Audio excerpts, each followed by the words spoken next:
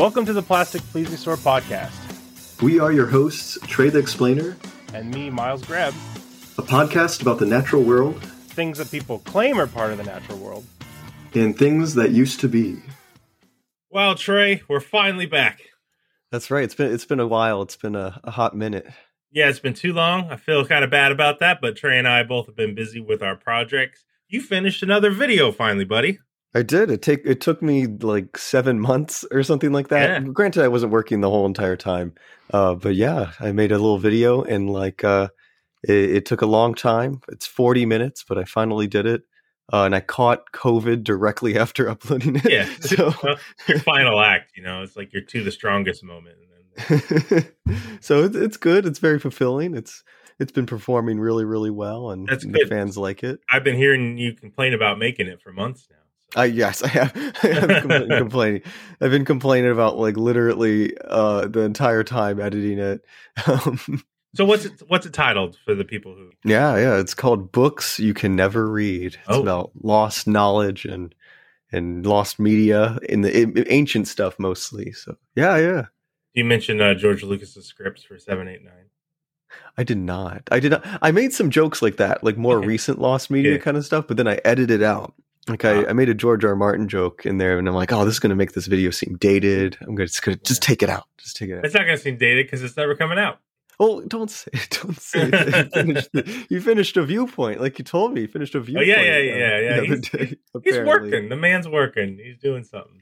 Have you heard the theory that he legitimately hasn't been working on it for at all? There's I think that's probably because we've actually seen no evidence. Like the sample chapters that he's released are all stuff that was supposed to be in the last book that he removed and just moved over to the next one.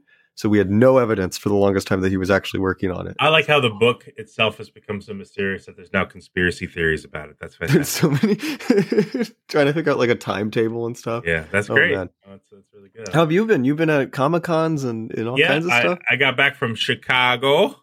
I don't know. How do people in Chicago talk? No, that's the home of Mike Stolklasa. Right? I think so. And Rich Michael Evans. Jordan? Oh, yes. Our Red Letter Media boys. Yes, yeah. Way more important than Michael Jordan. Really, they are. He is. They are. They are more culturally relevant now. I don't know. But both very good at what they do. Yeah, Chicago is nice. It's very, very clean. A little windy. I didn't get to go to the museums this time, unfortunately. I went last time. They have just amazing museums there. Absolutely love them. But I saw a big fancy fountain that had weird little monsters in it that looked like the guys at the edge of maps. Mm-hmm. And they were playing like 17th century music around it, which was interesting. Nice. And really nice. I saw cicadas. I've never really seen cicadas before. We don't have those out west? No, because West Coast is best coast, so we don't have really annoying loud as in. we have cicadas in the south, and they suck. And they're so big too; they'll fly over and land on you. At first, I thought like they were doing some like electrical work or something at the park. I was like, man, it's a really loud frequency. And then like, no, them bugs. That's bugs. But they also had fireflies. Oh, we have fireflies here. They're very pretty. Very pretty. We don't have fireflies over here. Really? I did not see. I went to Washington the other week, and I didn't notice how you guys don't have the same bugs as us. That's crazy. Yeah, we don't. We have very different bugs than the rest of it. It's cold up here, man. It is cold. It's a little chilly. It's a little rainy. Yeah, that's our whole deal. Home of the Bigfoot. We almost met. We could have met. Yeah. We didn't stay in Seattle long. It was like we arrived at the airport and then we had like plans like immediately. Yeah. It was with my family. Yeah. And we could have met. I was like tempted to text you. I was like, I don't know. I'm like with my family. Next time, another time. It'd be fun. Thanks. The meeting of the minds. This is like because we never met in person, right? We never. Sad. Heartbroken about it. It's okay. One time. We're going to go to that Bigfoot cabin, man. Yeah, got to go to the Bigfoot cabin. What if we go to the Bigfoot cabin and like we totally come out as like believers? Dude, that'd be so awesome though. That'd be great. Like what if we're the guys? Like, cause then people would believe us. Cause we're like, well, look, man, I had like a 2.5 hour argument with Captain Bigfoot about how Bigfoot's not real. And I see the guy, right? I mean, that gives me some credibility. Yeah. Yeah. Awesome. Yeah. Anyway, Yeah, it was a really good con. I sold a bunch of books. I just had After the Gold Rush in Clovis there, and it was fun. Talk some science with some people. I always get a few people that call the megafauna of North America at the time dinosaurs when I talk to them. Which Really? I always have to try to not laugh. Oh People man. are like, oh, woolly mammoths. Those are one of my favorite dinosaurs. Oh Like, man. yeah, man, they're a great dinosaur. One of the best there is. That's always something that like you have to do. You have to kind of like dumb down your knowledge when talking to other people. Yeah, Like whenever I say like ancient times to somebody that's not really into like ancient history, this is like ancient times. It's just yeah. Well, there's a lot of errors to remember all their names. I don't remember all their names. that's right. That's true. Most people don't know the difference between like Hellenistic period and like Roman Republic and all that kind of stuff. That's fine. That's true. People like it's kind of hard to keep because we don't teach it this way. All the things that are going on in the world at one time, like what is England doing? Like when when Caesar crosses the Rubicon, at that moment in history, what's happening in Japan? What's happening in Australia? Like people don't always have that stuff in their head synced up. Right. As I said, we don't teach it that way. So. Yeah. Because like King Arthur days are supposed to be during Roman time. Yeah, it's like a post like the Romans have. Oh no, yeah, I guess it's like 3rd century kind of stuff, like towards the end of the Roman Empire. Yeah. So like you don't think about that, right? Yeah, I remember finding that out, and it like blew my mind because I always thought of King Arthur like in this mysterious like mythical period, I guess, like before ancient Rome, and that kind like of stuff.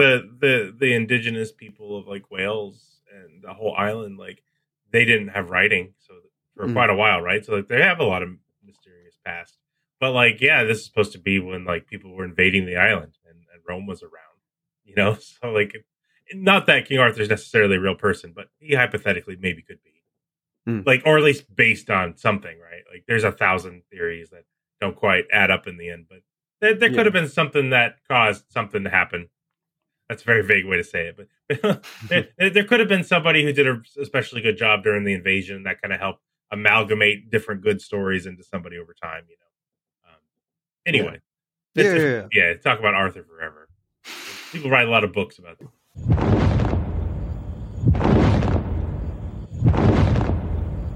And now it's time for another Plastic Plesiosaur podcast intro.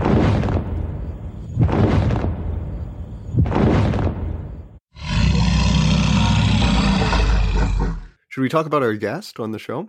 Oh yeah, so I guess you introduce somebody. Yeah, we have a guest today. We have an amazing guest, a person that I've known for a while. Like often, like we never. I don't think we've ever spoken to like directly, but it was mostly through like email messaging and stuff, and like my early days on YouTube. Should I call you Mimo or CM Kozman? Hello, everyone. Yes, you can call me Mimo or not Mimo, but Memo is okay because Memo, the M Memo. in CM Kozman stands for Memo, basically.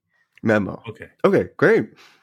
Yeah, this is Memo Kozman. Yes, so I'm really honored to be here. Thank you for thinking about inviting me, and thanks to all of your viewers for being here today.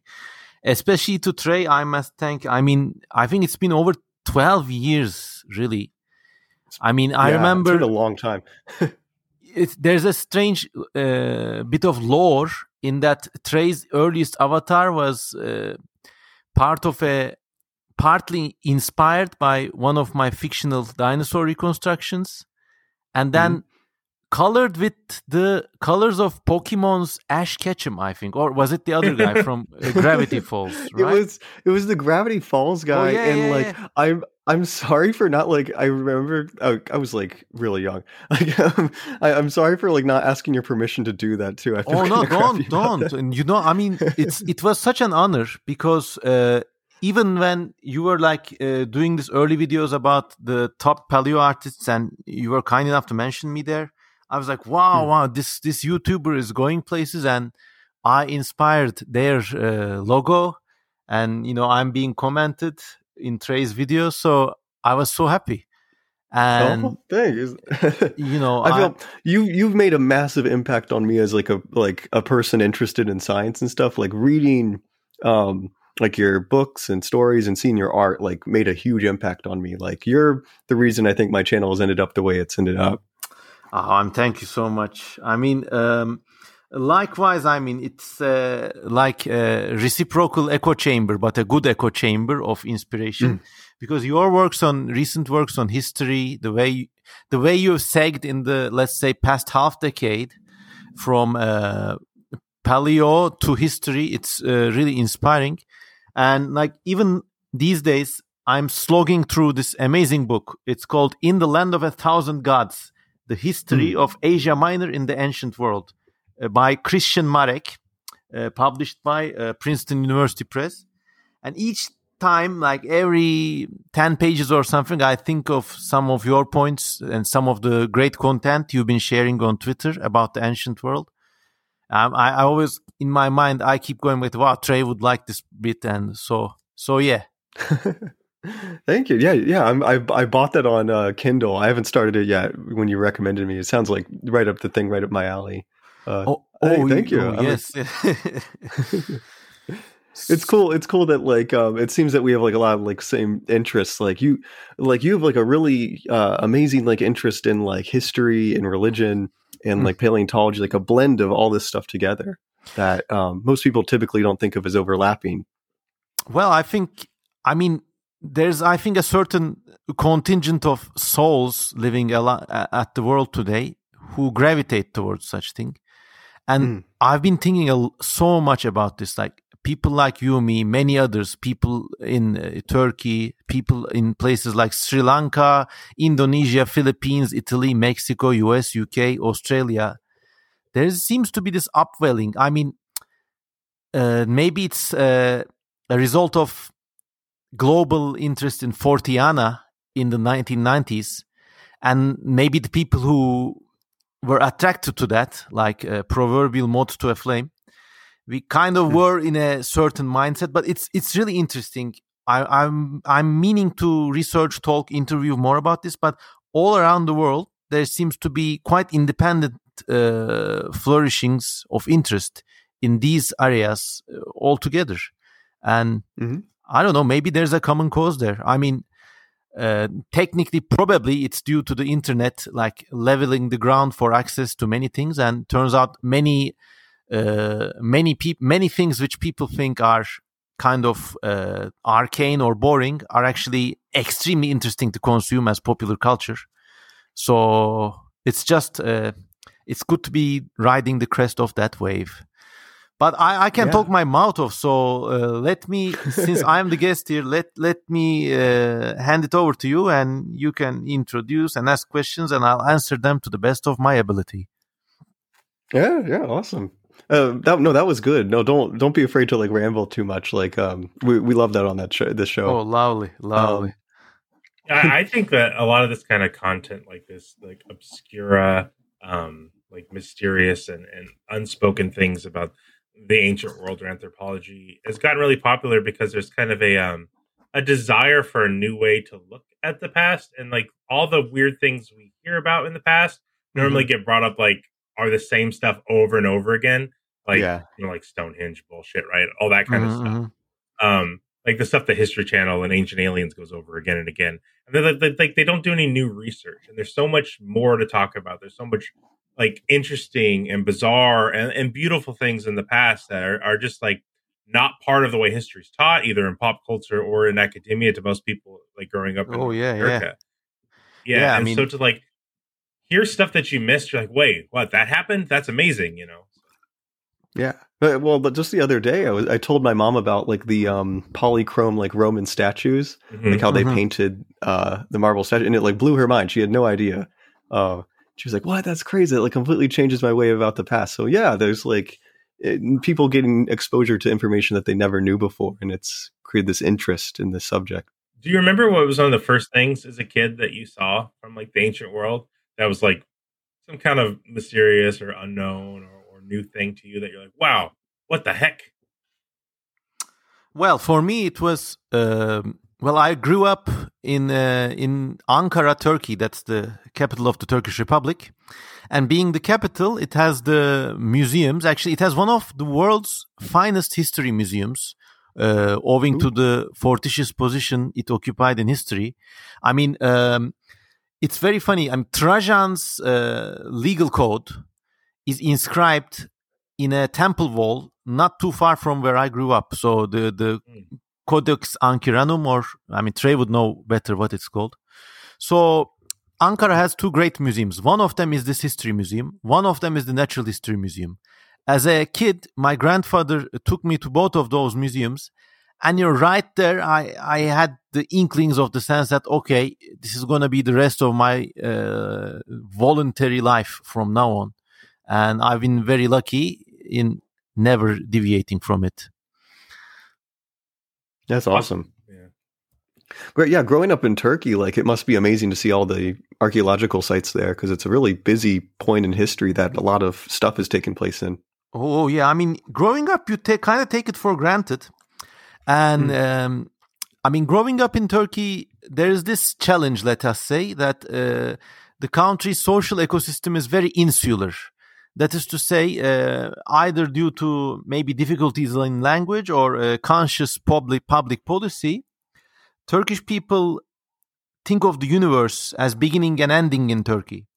So they take many things for granted. You know, every town is a ruin. I mean, it almost seems boring to them.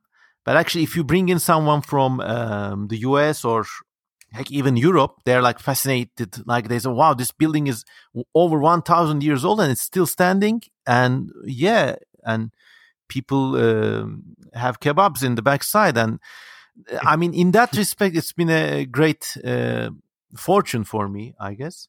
The other part we live in the New World, so we don't really have 1,000-year-old structures in North America. But you got a million years of natural history, and when you go there, it's so clearly visible, so beautiful. I mean, I traveled in the US a few times, and each time, like, we drove past Mount Rainier down in the West where Coast. I live, man. Yeah, I see it all the and I mean, when you're driving in that whole region, you see why the Americans are so good with geography. I mean, it's like a textbook geographical illustration.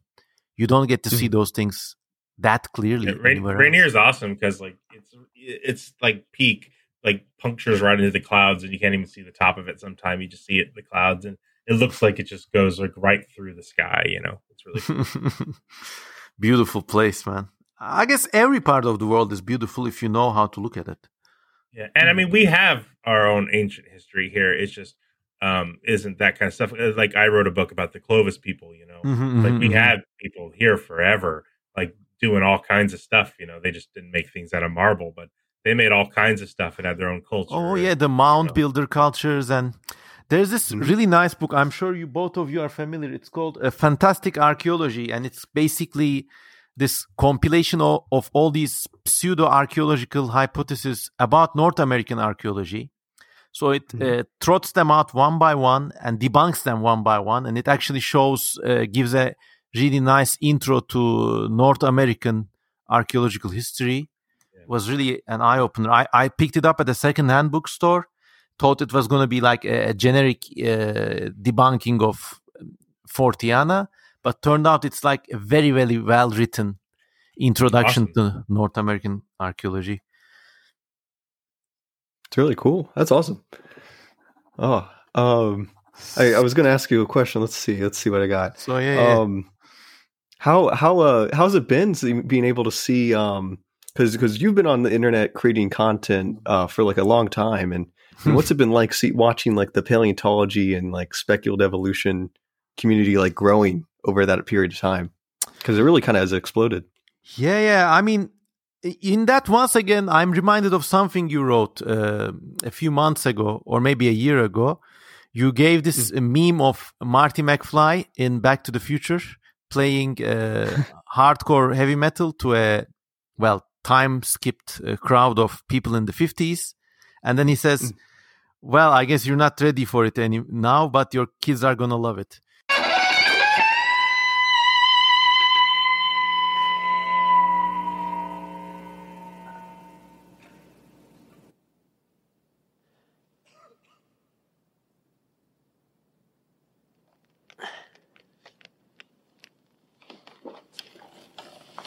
I guess you guys aren't ready for that yet.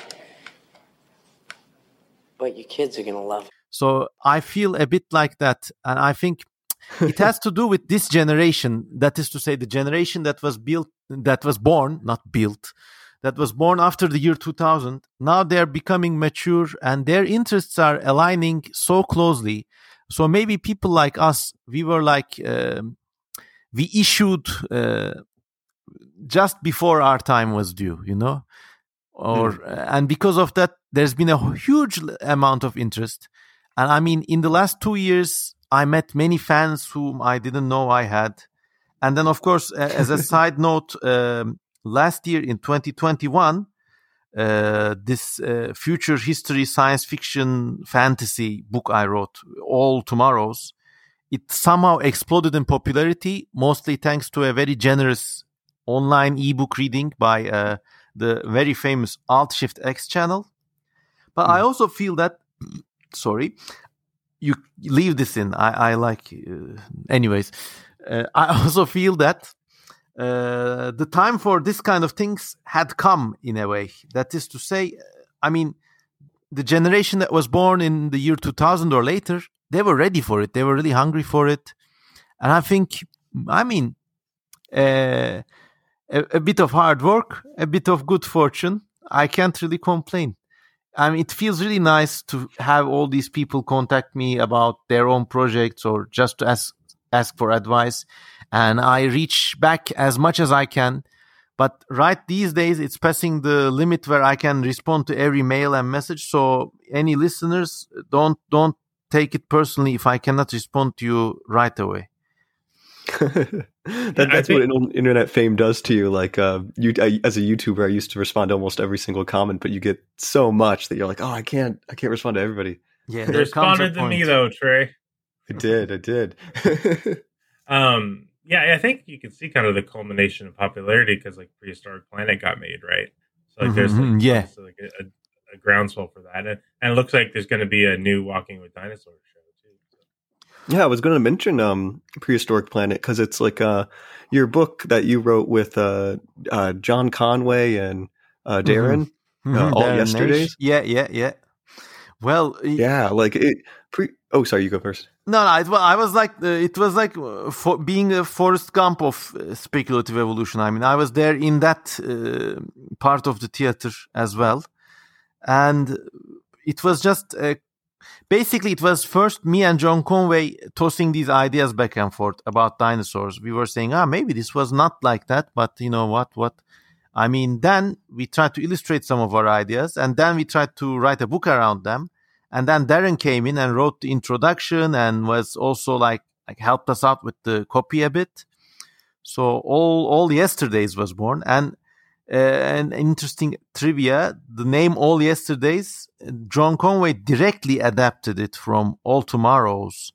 So that was also another little badge of honor right there. That's great. All Tomorrows is awesome, by the way. Like, I remember first reading that in high school or middle school or something like that, and it like blew my mind. I don't know, it's just like some of the ways that you write and think, like it's just like mind-blowing sometimes. It just changes the whole way you think about the universe and humanity's place in it and the future and all kinds of stuff. It's just, I don't know, it's amazing. Inaudible sound of me blushing. Thank you, Trey. I mean, it's really, and by the way, speaking about All Tomorrows and All Yesterdays, and since there's a lot of cryptozoology lore going on around here, let me drop actually one of the darkest pieces of lore about me, John, and Darren. I think John and Darren won't be mad that I'm revealing this right now, but there was one night the three of us got drinking and we convinced each other of the existence of Bigfoot. And we even dreamt up this nebulous plan. Yeah, man, it was like Of Mice and Men, you know. Yeah, we could apply for the grant right now, you know, $15,000, you know, get some motion traps, camera traps. This was in the early 2000s, like 2007 or 2009 or something. So these technologies were still new. So we were like talking about it's clear to see that this area is so vast and fossilization is not a problem because, you know, it's forest floor, everything decays, and we just worked ourselves into this kind of force of belief. And then we dreamt up this, like, if we can scrape together $15,000, we can get those camera traps, those shiny camera traps, get on an airplane, camp out somewhere, rent a car, cost of gasoline. We'll only eat at Walmart and get some ready-made ready-made noodles or something. And then don't be getting sushi from Walmart. No. Well, then sushi would drive the costs up considerably. Yeah. Then we worked ourselves into this belief, like, oh, it's happening, guys. We're gonna make. And then the next morning, we were like, let's never talk about last night again. This is why I don't drink. Well, I mean, I'm not a heavy drinker either, but it was just like social drinking. I mean, couple of beers for me, couple more for John and Darren. Was that kind of the origin of Cryptozoologicon? I mean, it kind of dovetails with the origin of the Cryptozoologicon, because after all yesterday's came out, we were all very interested in like how successful it was. So we said, let's make another book. And then, of course, this was the early 2010s. This ebook publishing thing was a great revolution, and it, like, many people listening at this day might find it like difficult to understand. But for us, growing up in the 1990s, a book was like, I have a book. Oh my God, he has a book. And it was like kind of a big deal. Like, I mean, like even in Turkey, like some like regular bank employee would go out and have a book of his or her poems published. And then that person would be like literally saying, I'm immortal now because I have a book. So it was a big deal for us. We could make any book. We could make all the books. Like we could make, I don't know, lizard lore in Northern England, or like snake lore in Cyprus, or, oh my God, we're going to have like entire libraries of Alexandria. So we had like such dreams. Like we were really like pumped up, enormous dreams floating about in our heads. It was a good feeling. Like we were like really like pumped. So we were looking for our next book. Like, I mean, we were throwing a lot of ideas around. One of them was the Cryptozoologicon. Another one was, I don't know, I think Darren later, developed into his... No. That's Darren's original idea. But we had many, many ideas. Like UFO lore, I don't know, animal lore, folklore, whatever. So one of them was the Cryptozoologicon, but the Night of Credulity, let us say, it was not a direct part, let's say. Why do you think so many of us that don't believe in cryptids love cryptids so much? I think it's a cathartic part of the human experience, especially in this day and age. I mean, we live in a thoroughly demystified society, and with a thoroughly demystified worldview. And in that context, the encounter with a being that is not of this realm, because you can discover new species. I mean, if I go outside now and collect anything at any porch light, chances are I might discover a previously undescribed species of gnat or little fly or something. But the animals that feature in cryptozoology, they are charismatic species, like a giant man or a giant lake monster. And I think with them, there's always the allure of like being the first person to see something, being the first person to encounter something. And I also, for that reason, believe it dovetails with the whole domain of UFO encounters and other supernatural experiences. That is to say, you see this creature, your being that's out of this world, but it's you only. So in that respect, it's quite spectacular. And so, I think the UFO people sometimes believe that they're on more solid ground scientifically because space is so big. But I kind of feel like space is just a useful frontier for them, since the other frontiers are pretty well known. So it's easier to be like, oh yeah, there's something in that frontier.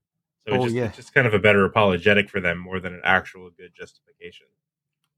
Oh yeah, I mean, the line keeps. I mean, even in an imaginary future where people have colonized the stars, I think people will start having mystical experiences about time travelers or creatures from another dimension. I mean, there's just no end. But also, I think it tells us something that people have a real, like, spiritual need. I mean, take spirit in any term you want. I mean, people have a real need, psychological need for mystical experiences. Because, I mean, it's food for the soul, literally. Yeah, Henry David Thoreau, who I both like and dislike, once put it. He said, "We need the tonic of wilderness," you know, and like I think that's really true. I think that's kind of what a lot of this is. So. The tonic of wilderness, I think it's also like everybody needs to be alone with nature sometimes. I mean.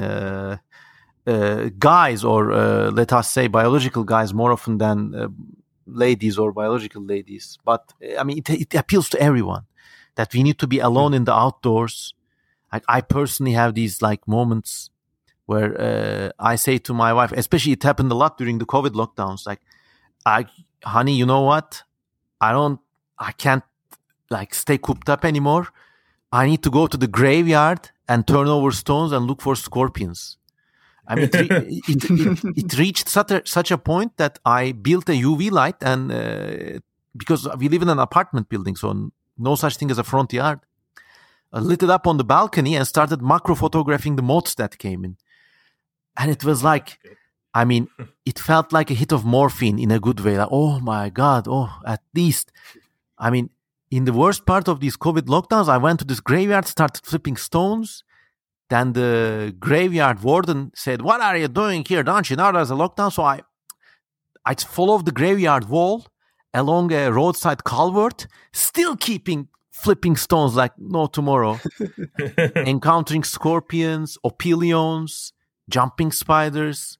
You guys have roly-polies over there? Of course, a lot of kinds. We got both. I love roly-polies, man. We got ball roly-polies and non-ball roly-polies. We got the shield guys as well. So there's a variety of roly-polies that cannot roll up into a ball, but they're like flat and almost trilobite-like, but they're still isopods. They're like light, almost purplish gray, and quite big too. Got them all over the place. I mean, and yes, I did see some of them during that fateful lockdown cemetery excursion. That is so awesome. Do you guys have any kind of? Do you have any kind of wind scorpions over there? Not wind scorpions, but we do have camel spiders. Okay, same family. Yeah. Well, wind scorpions aren't those the little like with four-leg cave creatures? I think they're New World only. Sulfages, I believe. Sulfages. Okay, sulfages. I put a link in the thing. Oh, okay. So we do have them, and. Okay, you said wind scorpion. I mistook it for whip scorpion, because whip scorpions are wingaroons, and we sadly lack them. I see. But I actually had also, like, once again, like, if I talk too much, please say so. But I have. No, you're fine. Oh, no, you're good. I remember camping one time, you know, and I was like, they have the big boulders here. You try to flip them over and see what's under them, and I saw a wind scorpion for the first time, and I didn't know what the hell it was. I was like 9 or 8 years old, right? I thought I had found a new creature. Did it make that sound? They make sound, you know? I don't remember what sound it made, because I probably made a sound. You know, I was like, what the fuck? You know, they're crazy looking, right? You don't see them. They're not like on t-shirts. Like, kids' coloring books don't include them as animals. You know, like, it's a weird looking dude. You said you have camel spiders over there? We're talking about the same thing. I think we are talking about solifuges, right? Oh, yeah. I'm looking at it now. There's a Monster Quest episode on those. We should have gotten you on for that. Well, I could always come back. Too. There's that famous fake camel spider photo happened during the Iraq invasion. Where the guy holds the camel spider. Forced that's perspective. In the Monster Quest, Miles. Forced perspective, right? Yeah. I mean, there's a whole bit of like Gulf War lore about them. Like, they jump on your face. They can eat through Kevlar. I don't know. But yeah. I remember hearing people say that they would like chase the Humvees down and stuff. I was like, that sounds awesome. Like, Well, I just yeah. hope I it's mean, good. those guys. Talking about Solifuges here. Mm. They have this kind of sense of otherworldly terror that humanity has sought for vain in paintings of demons and monsters that only Jerusalem crickets can match, because it's almost like a human staring out from that little Hell's the insect body. Jerusalem cricket. I gotta- I'm looking this up. Oh gosh, yeah, you're right. That's just Yeah, the I coolest see sound. it. That sounds like a name of a novel or something. Jerusalem Jerusalem cricket, cricket. I think it's like if you see one, you go to Jerusalem out of fear. I don't know how that name came about, but I'm getting images of the sport cricket. yeah, it's like a gnarly cricket that someone photo bashed a newborn child's face Oh. into. Okay, we call these potato bugs over here.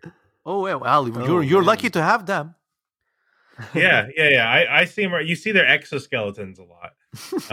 Sometimes when I'm fishing at the river, like you'll see their exoskeletons. Oh yeah, you get these in the west of the U.S. Yeah, we don't call have them over here. potato bugs, which is a cute name. It's not as cool as Jerusalem cricket. Though. Like, Could that be an excuse to hide how terrific they look? You know, I don't know. I think they look kind of cute. Yeah. When, But no, I just like the name. That sounds like a Rushdie novel. That could be his next book after he recovers. If anyone following that story, he's doing fine now. Oh, let's hope that's he good. recovers. Not fine. He got stabbed, but he's gonna live. And he's blind in one eye. Maybe, yeah, he might have lost. oh man, I mean, people underestimate how traumatic stabbing attacks are. Like, if you go Yeah, up to someone don't and get stab them stabbed. 3 times, okay, that's like multiple organ systems damaged at the same time. And Yes, not good. oh So yeah, thoughts go out to him, of course. Not good. But yeah, Memo, that- I liked your Dead Mall exploring video as well. I'm sorry, this is unrelated. It's okay. yes, Get off of the terrible topic. yeah. I mean, Is thanks. I like exploring dead malls. Well, you got more of them in the US. What we have more. By the way, these are, if you go to my channel on YouTube, go to CM Kozeman, you do see a little playlist, and they're like a niche de la niche. The rest of the channel exists to support them, basically, because they hardly get any viewers. But it's just me walking through these strange, semi-abandoned Turkish malls, or like basically Turkish townscapes, and looking at weird shops and places. They're really nice. I want to do more Yeah. travelogues. Do it. They're great. There's something really unique about like preserving like the architecture of like a old building and stuff, and being inside it and experiencing it. Like I remember when I went to what is it called? I think it's the was it Gwinnett Place Mall or something like that in Georgia.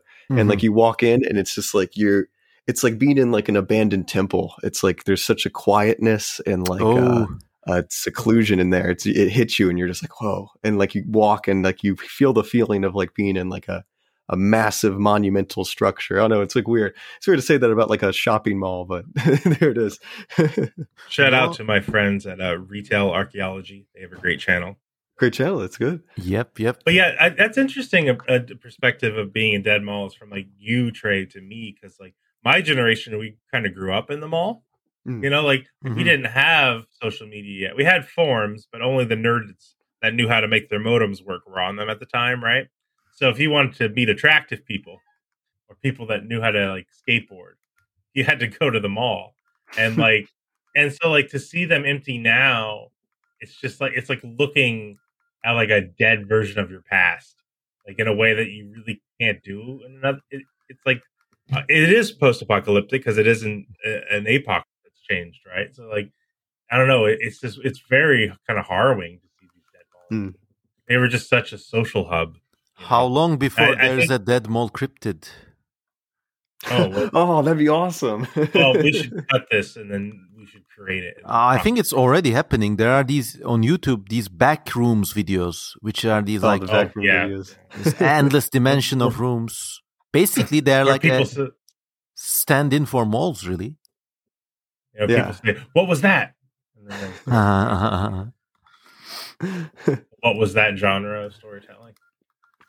I was gonna ask you what it's like being a YouTuber, because I've been following your your channel for a while. Like the one thing I remember is you did like you pitched a Prometheus or Alien sequel movie or prequel movie or talk something. about that damn movie again on It was great. Oh. No, Memo's like pitch is like amazing. Like I want that made. It was so cool.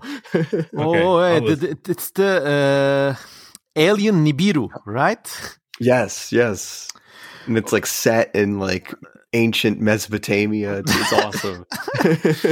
Well, all right. So, like my YouTube channel, it started out like many things out of my own volition. You know, I did not have any aim to become like YouTube famous or anything. I just had my ideas to share with people, I guess. So I have like really rapid and let us say agile production methods. Basically, I just talk into a handheld recorder and then share it with an image through a secondary uploader. So I don't need to worry about editing or nothing.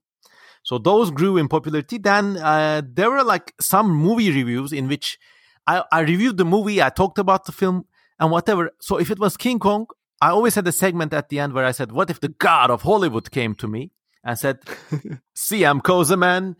Here's $1 trillion to remake King Kong as you see fit. I said, yes, God. So it's that kind of thing.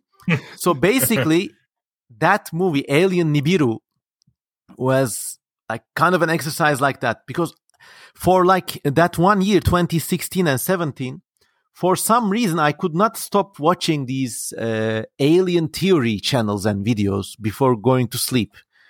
And I said, I could do better than this. So I basically like whipped out my own version of it. It looks nothing like the Aliens franchise, by the way. It could be its own standalone thing, but it received a lot of views. And then I realized, you know, YouTube storytelling must be a genre of its own. You don't need effects. You don't need like sound effects. You just need, as the great philosopher Eminem once said, you just need a pen and a paper. Go home, write something, make it suspenseful, and so it's really fun. And I also like almost like the whole thing was 80% improvised. I just had plot points, and then the rest was my God-given ability to talk my mouth off, I guess. But I wish Prometheus was 80% improvised. With Prometheus, I think Ridley Scott wanted to do something completely without the alien in it.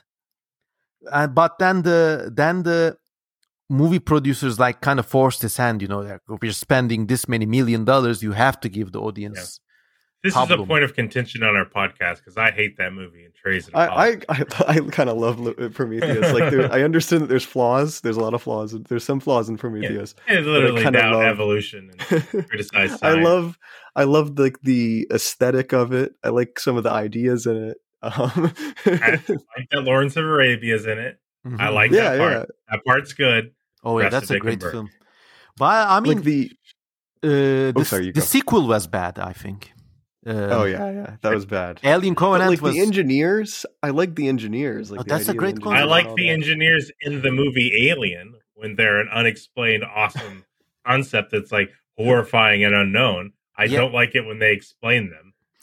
I agree with you both in that. I mean, I like Prometheus, but did it have to be set in the Alien franchise? Like, couldn't they have the quote unquote guts or balls or any other organs necessary to just launch an original IP of their own? If they had done that, I think that franchise would still be going strong. That's one thing I find perplexing about popular entertainment in the 21st century, that like there's many interesting and creative things being made, but the big names, they are very reluctant to come up with original concepts of their own. Don't get me started on this topic, man. That'll be the whole podcast. It's a big problem. I agree. Because I don't know if you know, I work in comics, right? So I deal with this shit. I deal with this all the time. So. Is it like fiscal pusillanimity? That is to say, like, you know, don't rock the boat. Let's just make money. Or, I mean, yes, yeah, it's honestly that simple. With movies, I can at least understand because, like, those CG effects or whatever, they cost millions to make. Okay, but with comics, for example, I'm surprised to hear this. with comics, is there such can't they at least take some risks? I don't know. Comics take more risks than movies because they cost more. They cost less money to make. But it's still 35-40 grand to make a really good comic. Mima, one thing that I love about that you introduced me to as a concept is the idea that there were prehistoric civilizations or intelligences that we just don't know about. I love the fictional world of I might say it wrong. Snaiad? Snaiad, yes. Snaiad. I love Snaiad. Where you imply, I think, that there's been at least 2 independent civilizations that existed in the past. That's awesome. Yep.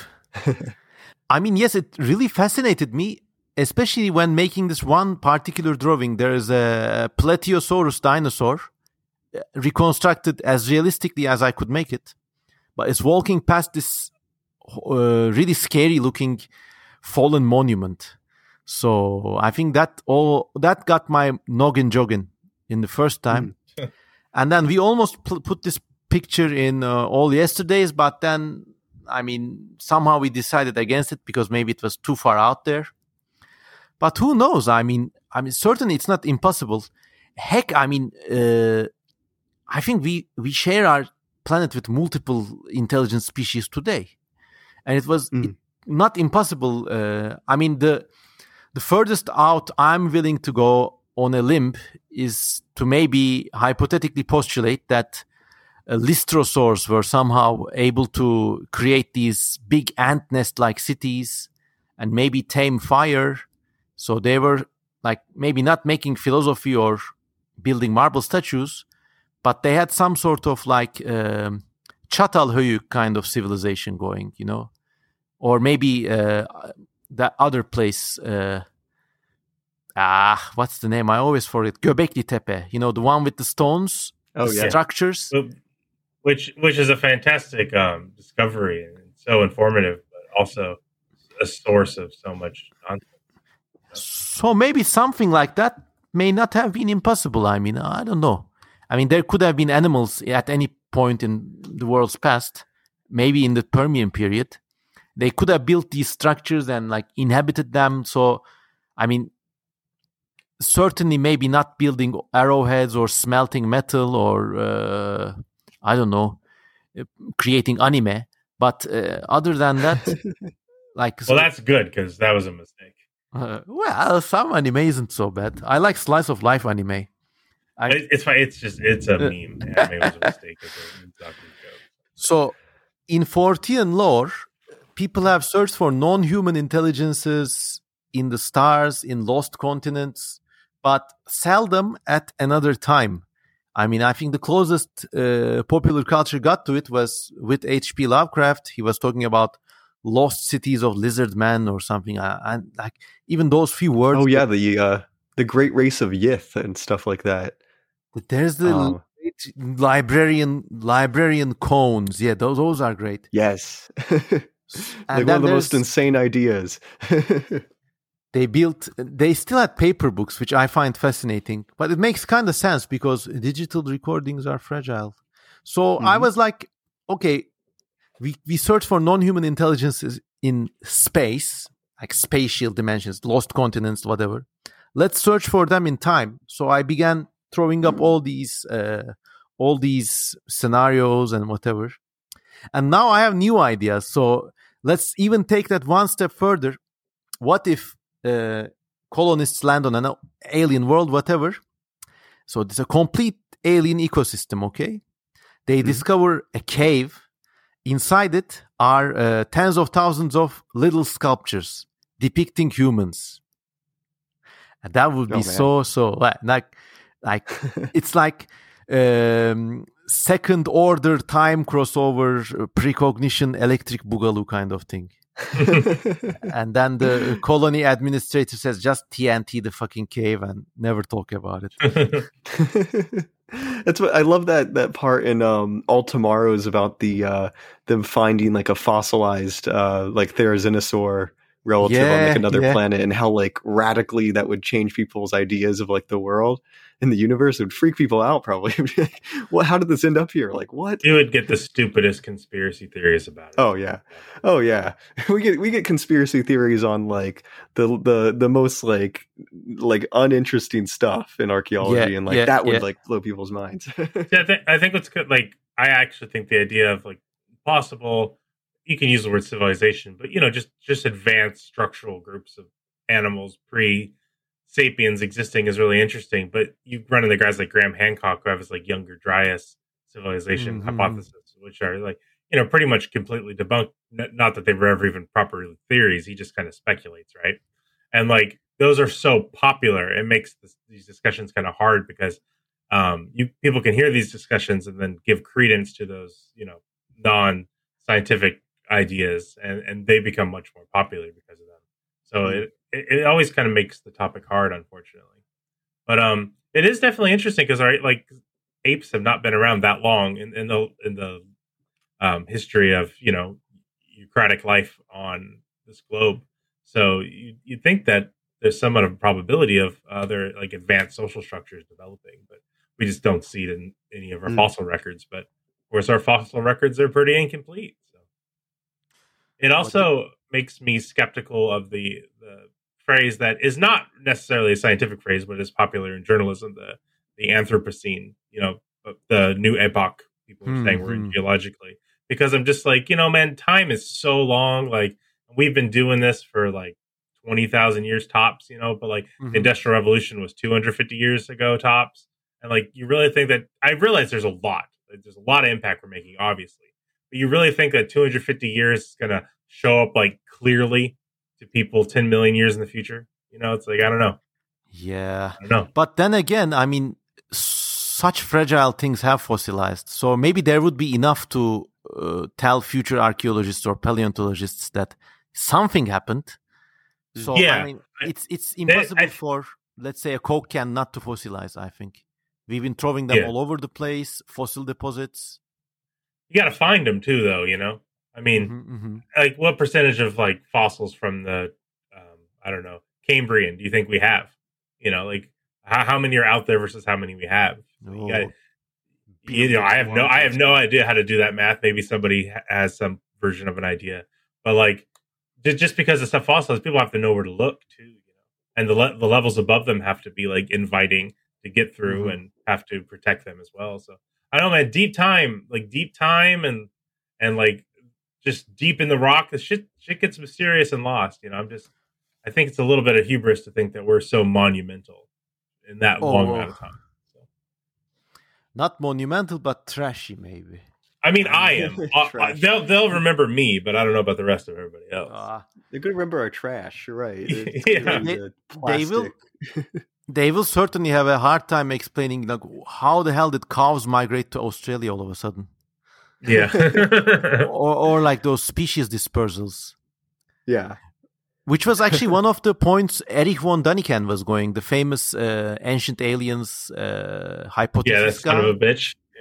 Yeah. So, but actually, in one of his books, he talked like extremely widely about like how some animals in South America, I don't remember which animals he was speaking about, but they were so similar to those in Africa that something had to fly them over. Oh, I think he was talking about actually South American apes, basically. And he was saying, something had to take them there. So aliens came down to Africa and saw the monkey, say, monkey, take monkey to South America. Yeah. So he was saying the New World monkeys were transported to South America by ancient aliens. Ancient aliens. I guess.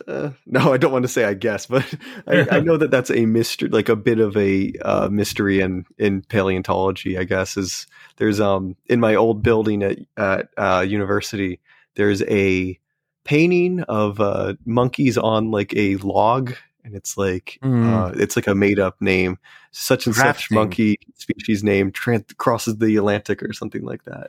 So. I mean, they just go down the West Coast just like humans did, probably. They were saying that they crossed the Atlantic from Africa to South America, because I guess the certain species are closest related to like the monkey species that exist in Africa or something like that. I'm trying to remember what the reasons are.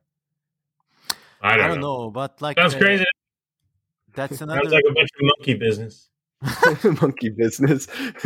Well, but like imagine I'm gonna make it rhyme too. A Miocene Mycenaean civilization. That is to say, that could like they don't need to be aliens. They could be just any other boring mammal.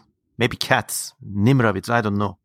Build boats and be all Mycenaean-like, and actually transport monkeys to the new world. That's certainly more interesting than aliens. I think. Like Yeah. People discount insects too, man. I mean, like there's been like wars going on between different ant colonies or termite colonies for a long time. There's an intercontinental war between North and South American ants that has been going on for like ever, you know, and like they develop different strategies and stuff. Like, I mean, they could have done some stuff. Who knows? I mean, I think They could. ants and all social insects, I mean it's just an order of magnitude, but if those things were like pig sized, we would consider them like those city building ones or something like that. Yeah.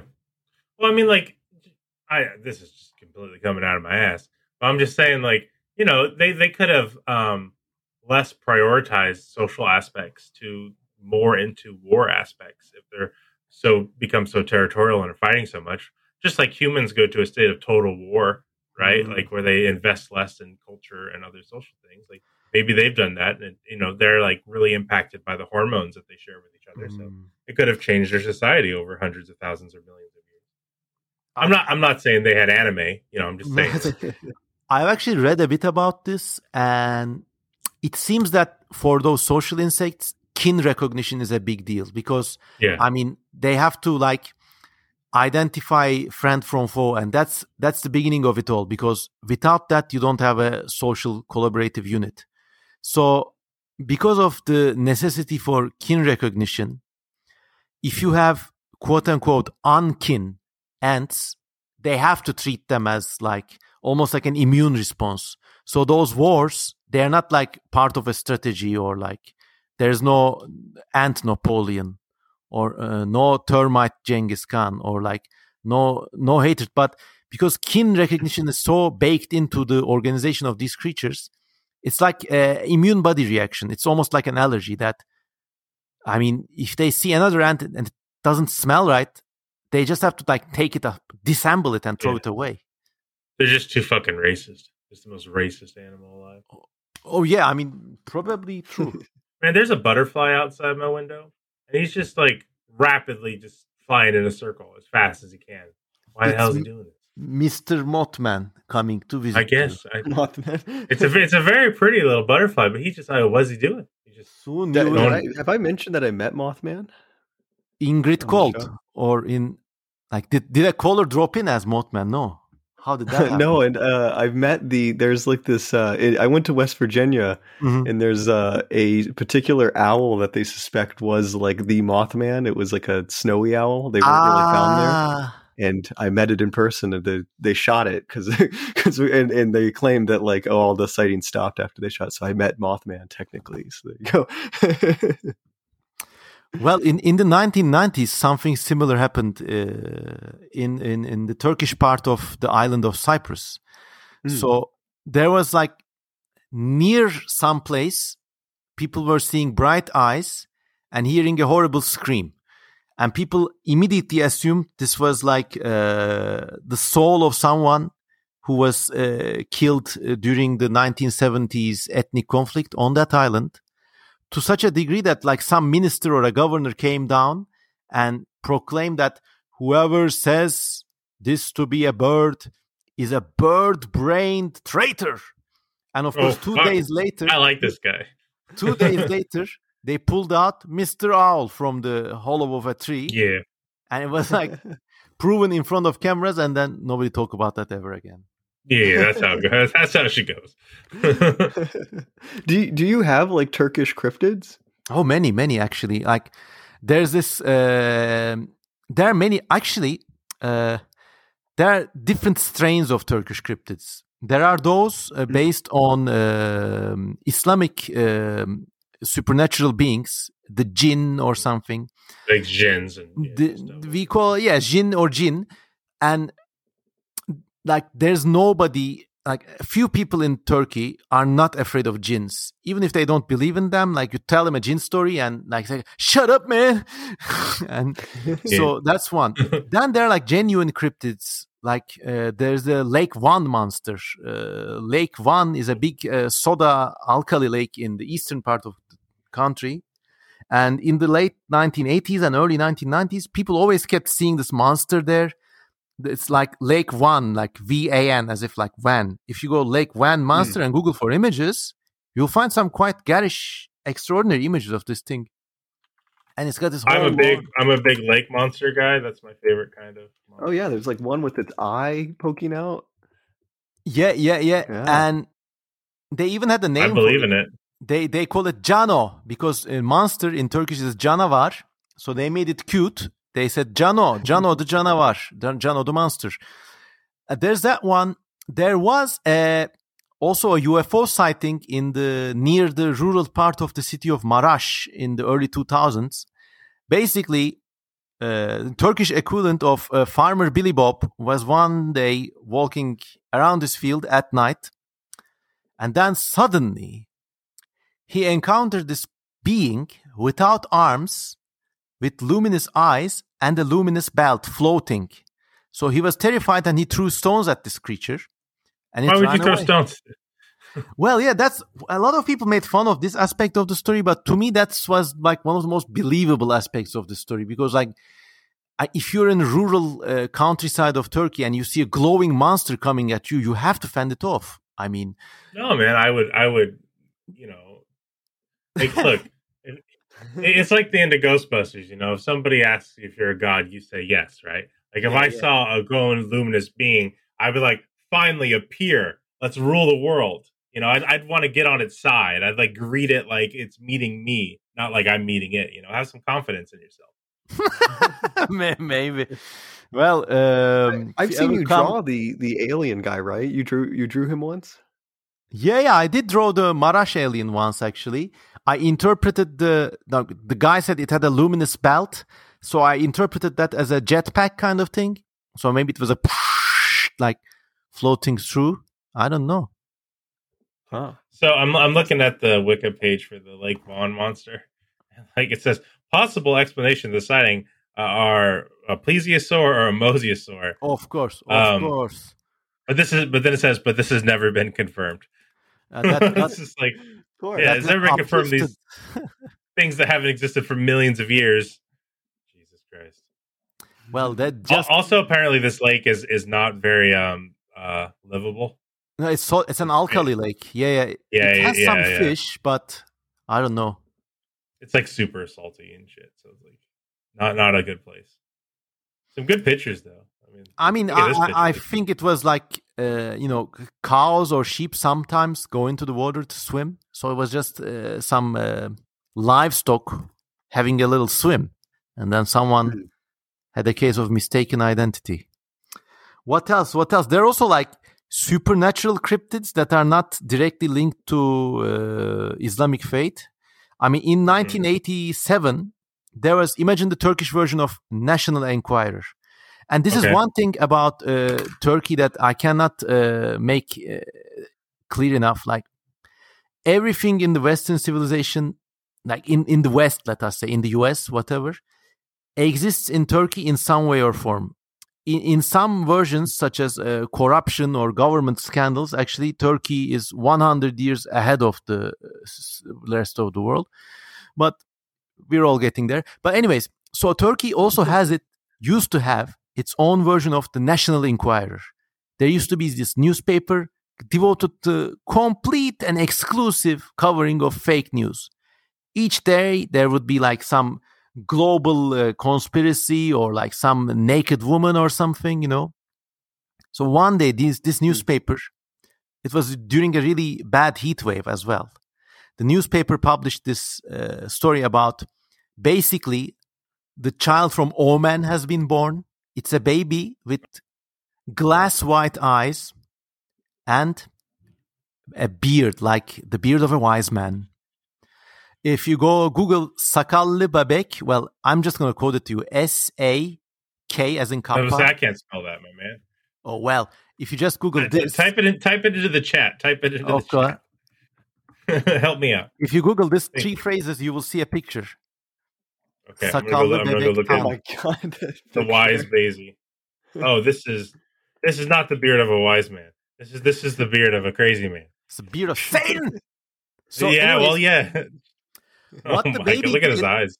What the baby did was, not only was it born with like these demonic eyes and a beard, it also had the gift of speech, and it made prophecies saying like in 3 months nuclear exchanges all over the world are going to start. And remember, this was still in the Cold War, and it created a hysteria.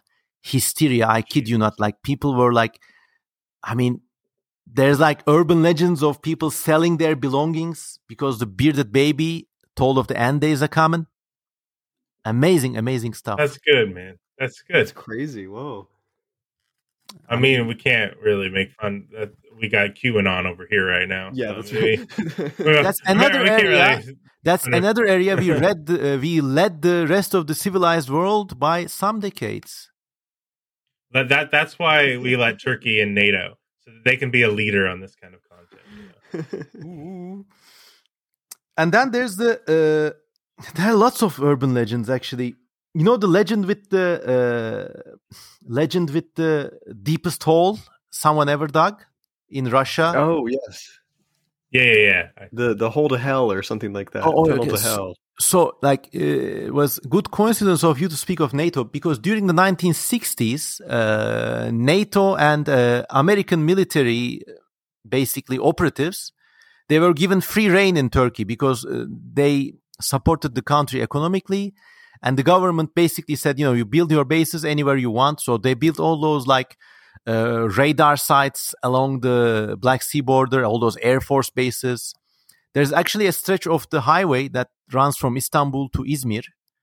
That's a dual-purpose landing site in case of nuclear war. Like jet fighters can actually land on this road. So anyways, the American army and its contractors were doing a lot of like construction work. And, you know, most of this was actually in a positive light. They built a university there. The university my father graduated from actually was built with American support. So it was not all like, it's not all black and white. It's nice that we do some good stuff sometimes, you know? Well, I think the United States did a lot of good in the world. Yeah, well, before they beat the Soviets. After that, the American unbridled force. Liberals are normally very negative about America's impact on the world, which there's a lot of good reasons why. But if you talk to people like us who are on the American left, you normally just hear us say negative things. Yeah, I mean, partly because the right in America is so jingoistic that we kind of have to, you know. Yeah. I mean, I've been keeping very, very close tabs on like right-left conflict in the US, and maybe we can do a 3-part conflict. Yeah, maybe we can do a 3-part podcast on like. I mean, it's just like. If I say things I think about the American right on here, I'll get because I do not like them. Just before we started, man. Yeah, I mean, I have things to criticize the left for, but I can't even talk about the right. I'll lose my temper. It gets me madder than talking about Star Wars. So. Oh man, I mean, best of luck. I mean, it's looks like it's gonna be a tumultuous time for all of us wherever we are, Turkey, US. Yeah. Well, you're talking about how you guys had your own National Enquirer. Well, we basically elected the National Enquirer as a person, as our president for 4 years. So, you know, it's not a good time. It was very, very like when that president got elected, the reactions were so similar to reactions we had in 2004 when Turkey's current president got elected. But anyways, who's also not very good. But anyways, going back to the good old days when the US was a force for good, at least in some parts of Turkey, they had, remember this whole tangent spun off from our conversation about the deepest hole in the world. They had something called Experiment 31. And believe me, it's from the memoirs of American diplomats who served in Turkey. So it's like proper recorded history. That in this Site 31, some Army Corps engineers were trying to dig as deep as they could into the lithosphere just for the heck of it, it seems. And who knows what they found. Well, like demons, secret society. Demons. So what you said, Miles? Yeah, the real cross was down there. All kinds of stuff. No, you see, one of the engineers went down the hole, then went up, had a Turkish girlfriend, and 9 months later, the bearded baby was born. Oh yeah. How is that like full circle coming into focus? I like how it's 9 months that the demon gestate the same. That's good to know. That's crazy. There you go. There's a lot to learn in this world. I think that everybody who has the internet and YouTube has Googled, what's the deepest hole we've ever dug? You kind of have to, right? You're like, you got to know. You got to know how deep we get down there. But then your YouTube starts showing you weird stuff, man. Well, I think that's another like whole weird story, like with the with like where the lithosphere ends. And I think in Soviet times, the Russians had a number of theories saying how basically oil is like naturally produced by the world's geological processes. Mm-hmm. Basically, there was a Russian sub-theory about this. They said like oil is basically produced by the world's geological cycle in a never-ending supply. So you never have to worry about it ending. This is funny because this is a thing I say sometimes that people don't like. But some people are like, oh, it's the current American capitalist model that caused global warming. And I was like, man, if the USSR won the Cold War, they would have their own way to justify with bad science, like the continuing use of pumping oil and burning oil. It would be the exact same thing because people are going to want to keep the machine running and they'll find excuses and bad science to do so. Of course they will, because that's people do what they're incentivized to do most of the time. That's how it works. Maybe, I mean, they would do terrible damage and like no such thing as the EPA or something. But maybe because of the absence of built-in auto industry lobby, I mean, there would be less cars. So they would wreck the planet worse, but it would take them another century. Unless you had a part of their government that said that every worker deserves a car. Oh, like it is part of the proletariat that the proletariat deserves mobility, that they deserve a car. And if they ever say that, and if that becomes part of the state's, like promise to workers, then they do. You don't need the industry to do it if you have non-democratic bureaucracies that can claim it. This isn't to defend laissez-faire American capitalism or its impact on global warming. We got you, Miles. You're a capitalist. Oh yeah. But my point just is that there's predictable human processes that kind of go above basic ideology. And just like people's incentives and their greed are just more powerful than those things. And so, you're just going to be fucked, is what I'm saying. I think you're just going to be fucked. I mean, I've heard it said that it's a very nice, everyone, what's the best system? What's the best political system? The best political system is the one around the corner. Because given enough time, people in any hierarchy are going to be up to no good again. Yeah, I mean, sometimes I get off topic on this show. But it's okay. No, that's what this show's for. What are you going to do? I don't know, man. I got a lot of opinions. It's really pretty out my window, though, guys. Like, let me tell you, there's so many little bugs flying around. It's sunny. It's very green. The blackberries are coming in. Should we transition to the Monster Quest? Maybe, but I don't know. There's some red thing up in this tree, and I've been trying to figure out what it is for an hour. I think it's like some kind of berries, but how could there be berries in this pine tree? I don't know what's going on. There's a lot of mysteries in this strange world we are living in. Yeah, that's what I'm saying, man. There's a lot of beautiful stuff out there. We could talk about the failures of human processes, but I mean, this tree is really cool and a nice color red secretly hidden in it for some reason. So enjoy the outdoors. I don't know what I'm talking about. I don't know what I'm trying to say. All right, are we feeling Monster Quest time? Yeah, maybe. Okay, anything else you want to say? Well, for me, I would love if people followed me on YouTube, just go up there and find yeah. CM Kozeman. And, well, Ring that also, bell. yeah, ring that little bell icon. And also, if you're feeling charitable, please find me at patreon.com/CM Kozeman.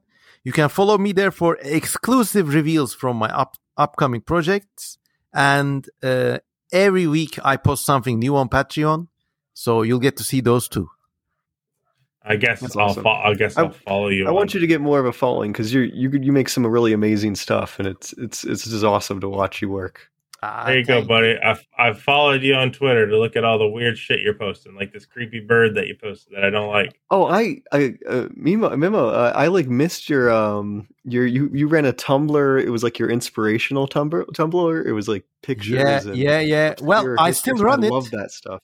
I still run it Awesome. on my website. If you go to cmkozeman.com, you can see everything I do: sketches, illustrations, fine art, books.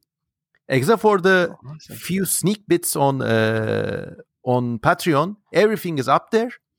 I really believe in owning my own data, and there's an inspiration section which I still maintain like an HTML Tumblr. You just can't like or repost, awesome. but I don't mind. I just share all my research findings there. So there, I mean, in this day and age, I really strongly believe in owning my own data. I mean, if I could, I would just post my videos up on my own website too. But, you know, YouTube is okay, I guess. But for example, anything I post on Instagram, I back it up on my website in the photography section. So there, yeah. That's awesome. So we talked about a lot of different stuff. I said a bunch of random stuff that I don't know has anything to do with what we were talking about, but I was doing my best. And we've talked about Prehistoric Planet the last couple episodes, and that was fun. We had a good time. Mm-hmm. But now it's time to get back to our roots, Trey. That's right. It's time for Monster Quest. You You gotta say monster. You have to say Monster Quest. West. Well, if I was doing it on my own channel, I would go something like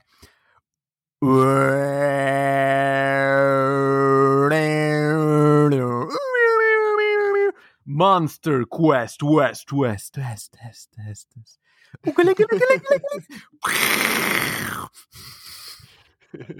start. Witnesses around the world report seeing monsters. Are they real or imaginary? Science searches for answers on Monster Quest. All right, Miles. What are we talking about this time? Is this a little creature? We're talking about one of the more popular cryptids, I think, in the Americas. We're talking about the goat sucker himself, the Chupacabra. That's right. Oh wow, that's right.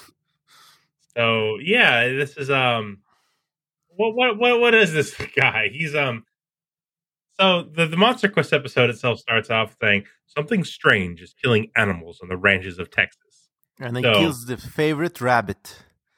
Yeah, rabbit. It has the ability to know that and pick it out. I like the line too when the Monster Quest starts because it says wherever it goes, it leaves a mark, and I'm like, well, that's really good because that means we're going to find it. Should be easy to find at that point. So like you have already stated at your first principle that there's always evidence of this thing. So that's good. We're gonna find it. We hear a lot of different descriptions of the Chupacabra. It's very interesting. So we hear that it has front legs, sort of like a kangaroo. That it's hairless with back legs much longer than its front legs. Mm-hmm. It has glowing red eyes. That it resembles a gargoyle. What other descriptions are there, Trey? So there's. We're talking about the first one or the second one because there's. Well, that's the point. So it's not clear what we're looking for, right? Because there's kind of a mainland form and there's a Puerto Rican form. Yeah, there's the island. The coastal ones evolved differently. Yeah, because the mainland Texas form is like four-legged. It's like a dog, and then very similar to a dog, isn't it? It's a little similar. It's pretty similar. It's almost identical to a dog with a skin condition. Funny enough, but it's quiet, Trey. Kind of a coincidence. And the Puerto Rican, Long Oh teeth. yes, it does have long honed teeth like Like a saber Dracula. teeth. Yeah, that it uses to suck blood out of stuff. Apparently, that's why they call it the goat sucker, because it's a chupacabra. In Spanish, it means goat sucker. But the Puerto Rican form is it's like a little goblin looking creature, right? It's like two leg. It stands on two legs and Yeah, so walks you, around so in you people's have one version. houses. So Puerto Rico, which is part of America, but they don't get the right to vote because our country is racist. It's an island, and they saw this thing apparently, and it's like a kangaroo in structure almost. Some versions may have wings, some may not. It has red eyes and like a gross looking skin, and yeah, it'll come for you, I guess. Has spikes. That's the version of the chupacabra that evolved on the island. But then when they moved mainland and migrated, they changed their morphology quite a bit, and they look very similar to coyotes or dogs, like a canine, right? But like with like a tough skin.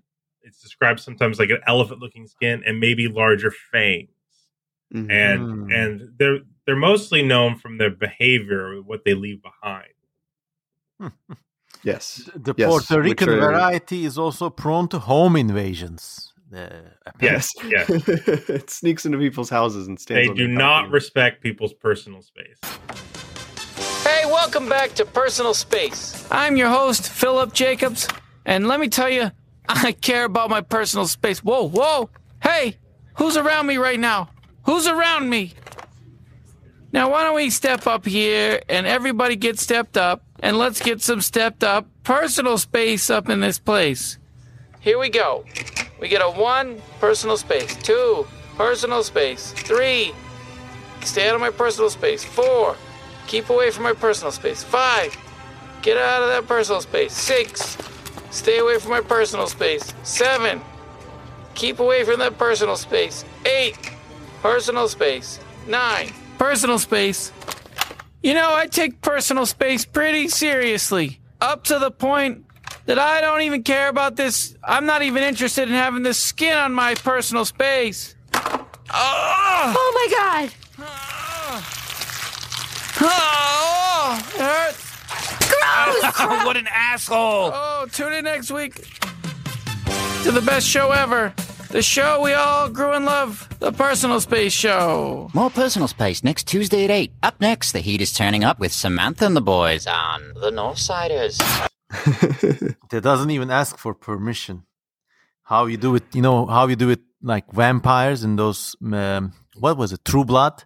The vampire says, can I come in? And like, unless you say yes, can never ever get in. I guess the Puerto Rican variant, Chupacabra bipedus, never got the memo. Yeah. Doesn't follow those rules. No. So we're not sure like if there were any transitional steps in between these two different species, but they apparently are the same species. They just look quite different from each other. They made the poor guy make 2 3D models for this episode. I'm just picturing that. Like, we need 2 3D models for this episode of the cryptid. He's like, what? I'm thinking we could just make one. It's like exhausting.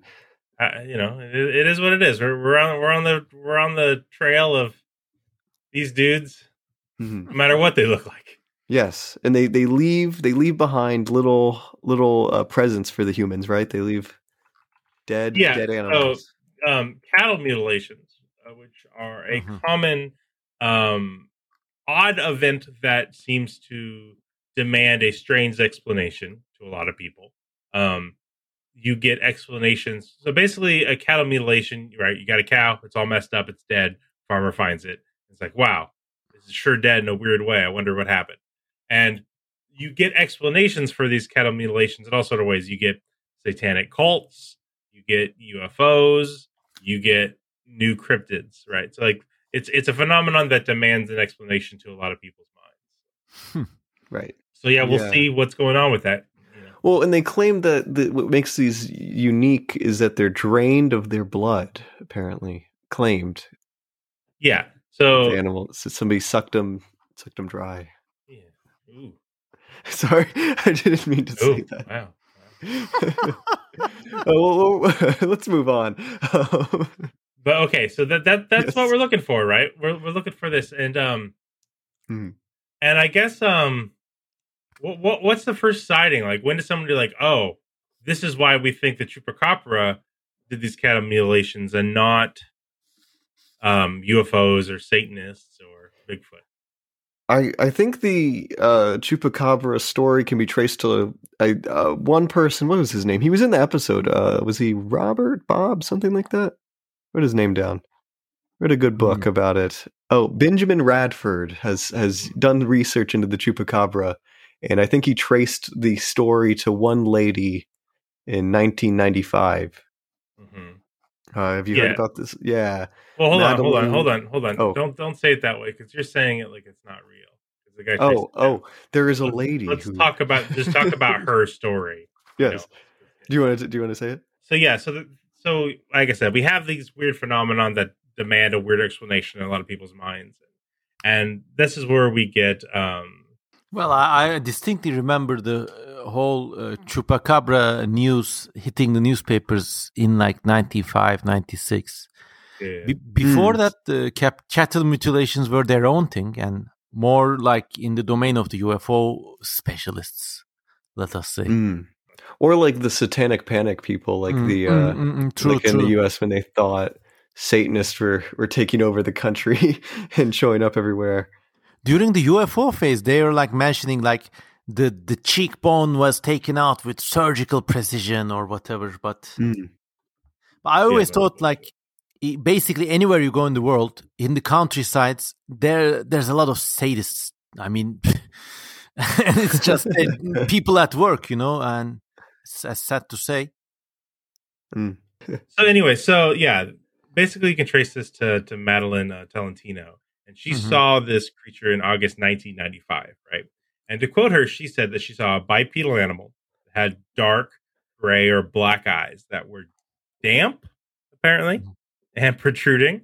And it was running up to temples and being a big old weirdo, basically. She said it had like alien type eyes, and it was about 4 feet tall. She said not bigger than that, not small, 4 feet tall. She was very sure of that. And at the time, she said it was walking like a human on both legs. And its arms were drawn back into attack position, apparently. I don't know what attack position looks like for this animal, but, you can picture that yourself. Was he Naruto running? His No. arms back? No, I don't think so.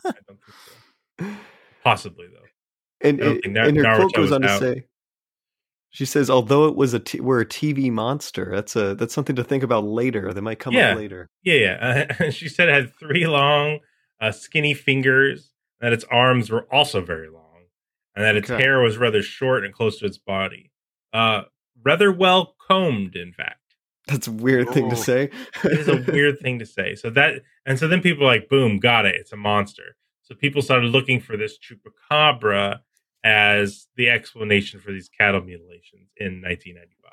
Yeah, and there are people there. This was a big craze in the 90s in Puerto Rico. Apparently, like they showed footage from Joseph Palmiero, which was like footage at that time, and they had like animal service peoples and government stuff involved. Right? They were looking for the Chupacabra. Yeah, we'll get into that more. So. And he even found a nest. Right? He found a Chupacabra. Yeah. With hair in it. With hair. So that's what we're looking for, Trey. What do we do to try to find this? What does Monster Quest do to try to find this monster? Oh, so they go to Texas, and so the mainland variant. This was sort of like the centerpiece of the episode, where the 3 Chupacabra bodies that were found and preserved in Texas, and they are. I listed them. They're the Ellendorf beast, shot and killed by the rancher Devin. Yeah, he got that bones. He put the gun in a tree. Right, he was like he was because he kept on killing his chickens. Yes, because he kept on killing his chickens. Yeah, so this is in 2005, and this chump he got all of his chicken coops out there, and man, they were just coming and taking his chickens. They were killing his chickens, and he was like, man, there's no blood in these chickens. What the heck is going on, right?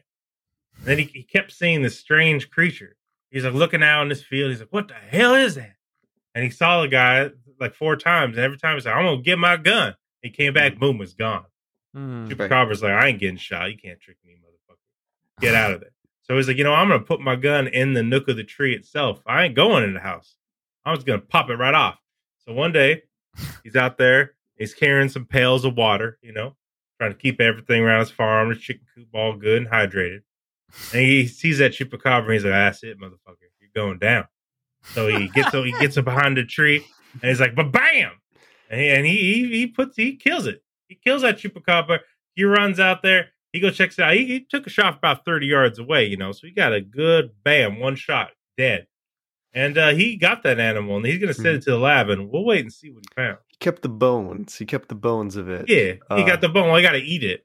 He ate the meat. That's funny idea. Wait, what happened to the meat? I guess it just rotted. Yeah, I know what happened to the meat.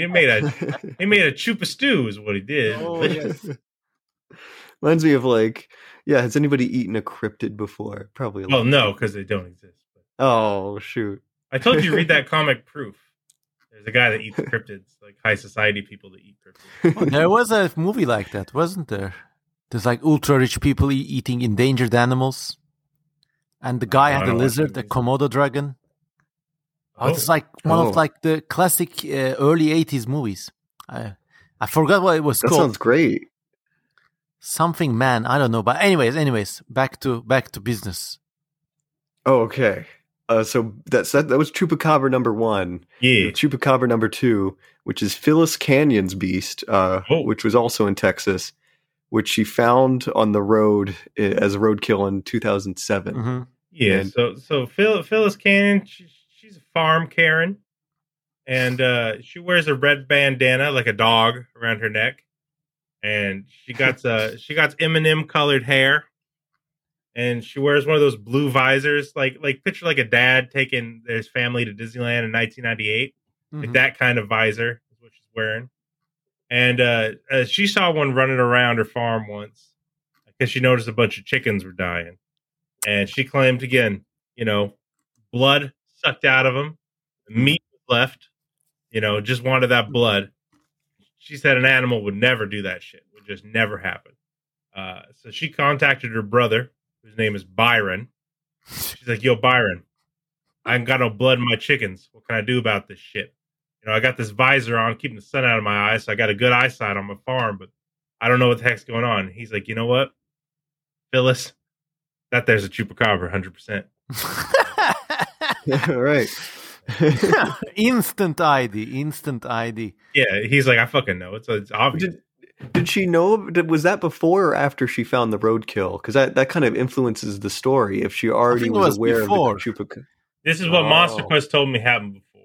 Oh, that's changed it. So she knew about the chupacabra before she found the roadkill. Yeah. So. You'll find that priming is an important part of finding a cryptid. You really need to be primed up to see that thing. But hey, maybe it's real. We're on the trail. Monster Quest is on the trail. Plastic Pleasers podcast is on the trail. We're gonna find that goat sucker because she was smart. She kept it frozen, so it's pretty intact. Yeah, her chupacabra. And then the last chupacabra was Ben O'Quinn's creature in Pollock, Texas, and it hid under his house in the crawl space, and he sent his son in to go after it, and I think he shot and killed it. Right. Yeah, they sent the little millennial boy down there, and he's crawling around in his basement. I think he had a rope with him, and he got the gun over his shoulder. He's protecting his boy. And he's like, "Go get that chupacabra." Go in there and get that chupacabra, son. It's a rite of passage. Yeah, every man in this nation has crawled under the basement in a polo t-shirt to get a chupacabra. Yeah. Who among us can't relate? That's the making of a great nation. Yeah. Well, we also go back. So that's the mainland version, right? Right. But those people finding and capturing the mainland ones, the proof solid chupacabra is real. But what about the island version, the coastal chupacabra? I have to add that the coastal chupacabra has like the best 3D rendition ever. It's high art, is what it is. It's like a Pretty screaming good. manlet kind of thing. It's like a small They baby. could have put that in Attack of the Clones. Is what they could have done. In like the cantina or something. like something someone made in Been on Spore. Geonosis. The Spore. Yeah, the way they are presented on these like rotating glowing discs always like brings to me my mind of the Spore game. So there's Michel Norigo Melendez, Puerto Rico, and he said he saw one of these things. He saw a coastal chupacabra. He said it was as tall as he was. Now, I don't know if he's 4 foot tall, but other ladies said they were only 4 foot tall. So maybe he's a little guy. I don't know. No disrespect. That'd be really funny. They pan out, they zoom out the camera, and he's like really, really short. It's as tall as a man. Well, this man particularly, and this man is 4 foot tall. He said he had red oval eyes. He saw it on the edge of his balcony. He had a nice house, this guy. Mm-hmm. And he ran into the house when he saw it because he's like, nope. And he closed the door. But he said the creature was not done with him, right? They're like, oh, crap. He tried to run away. They said they were eyeballing each other. The monster got closer. And he had never been so scared. And that's kind of the end of the story. Oh, my God. But it's an exciting story. Monster Quest wanted us to know about it. Yes. And also they did the thing where they found the chupacabra nest. I think I might have mentioned that. Mm-hmm. Well, that's they live in little nests, I guess. Well, these guys, like, are they specifically mentioned as like sucking things off? I mean, draining them of blood, as in because I thought that was only a Texas thing. I think the Puerto Rico one it sucks blood too, which is where the name came from, like a Puerto Rican comedian like, who called him the blood sucker, the goat sucker, or whatever. Did you know there's actually a use of the word chupacabra way before these events, like in the 50s? Really? Do we know what was it for? Yeah. I wonder. In the show Gunsmoke, they call something the chupacabra, and they're like, it means goat sucker. So somebody combined the words together to make chupacabra before, but it wasn't like a cryptid. That's great. That's kind of like the history of like the word hobbit. Like the word shows up in like this obscure dictionary in like the 1800s. Yeah, long before Tolkien. So that's kind of interesting. Just to go, that's because hobbits were real. Oh yes, that's right. The red book was passed down through the centuries. Yeah. This is a bit. You're doing a bit. Also, we need to point out that a mayor who was up for re-election in Puerto Rico, he was after this fucking thing during this time in the 90s. He ran on the premise. Yeah, I mean, he was basically like, if you elect me, sure, I'll work on the economy or whatever dumb shit you villagers want. But the main thing is I'm going to get that chupacabra.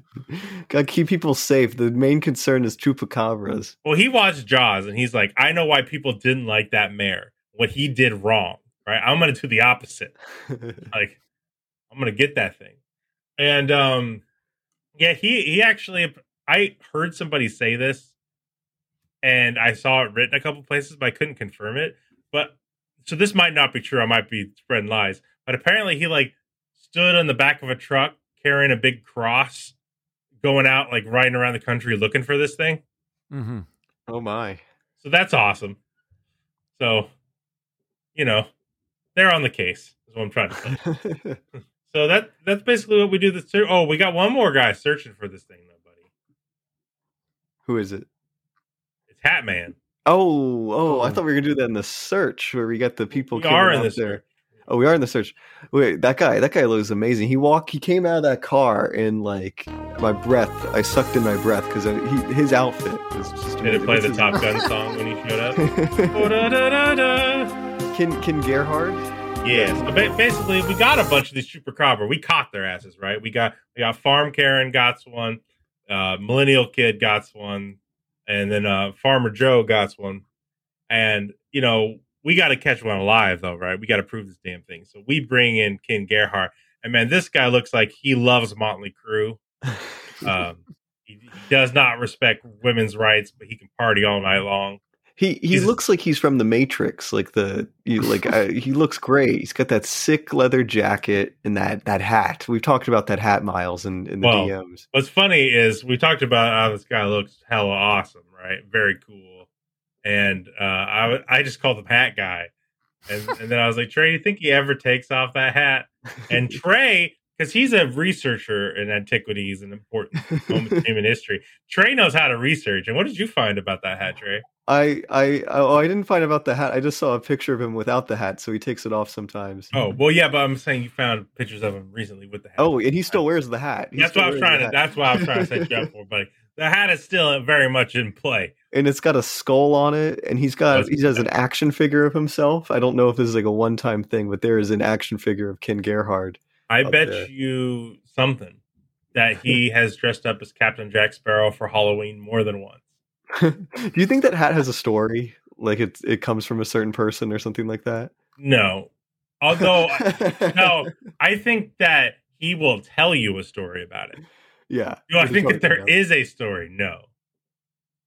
Like, he'll probably be like, oh, I got this from a lone mountain man who lived on the top of a hill with only a Harley Davidson motorcycle that he used to fight World War II.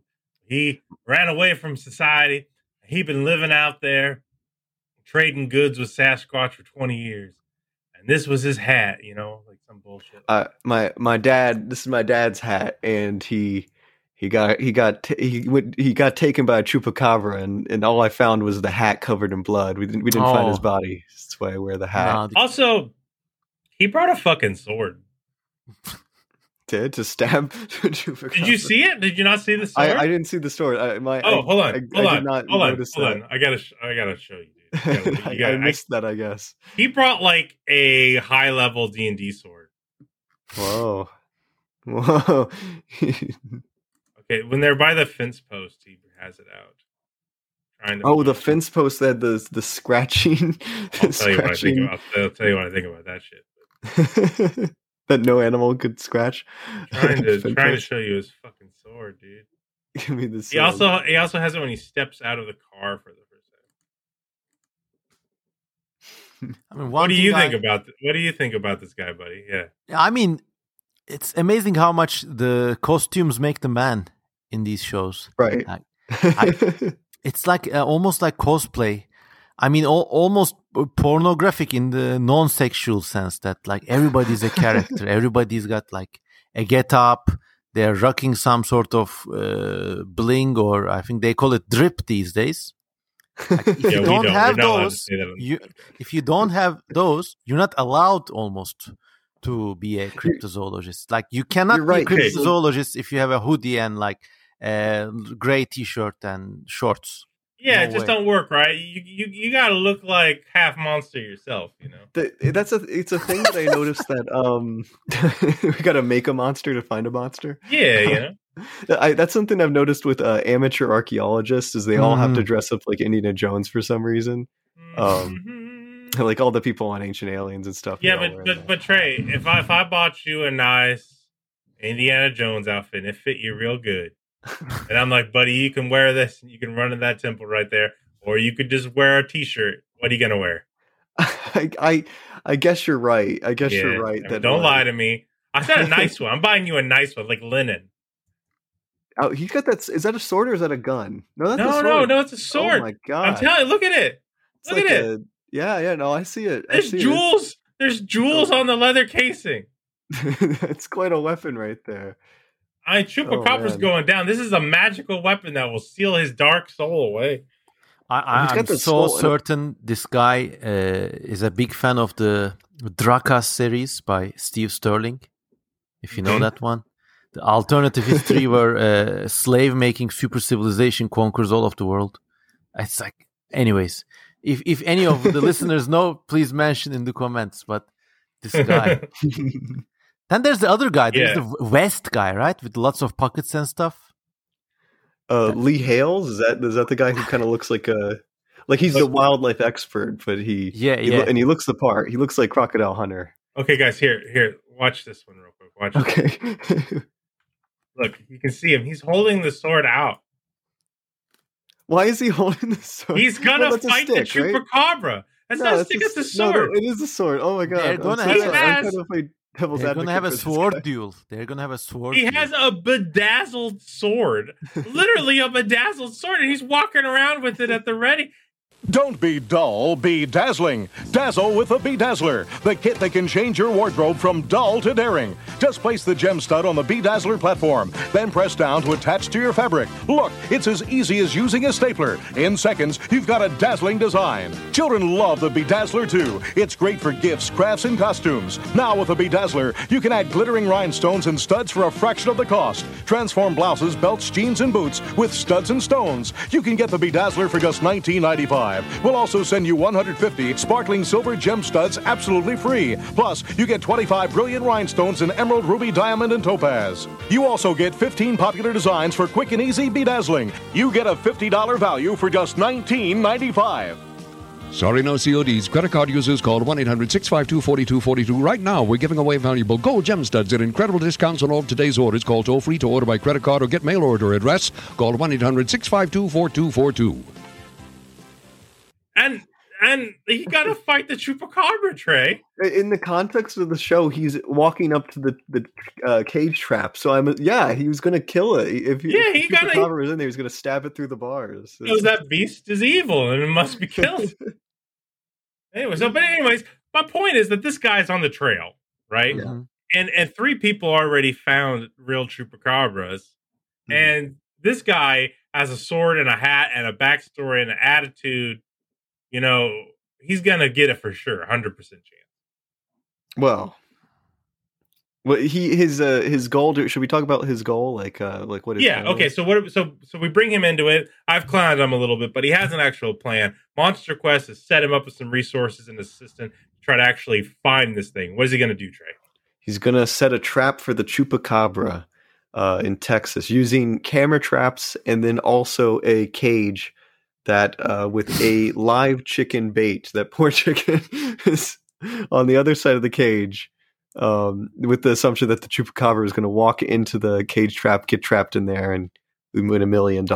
This is really from the Elmer Fudd School of Cryptozoology.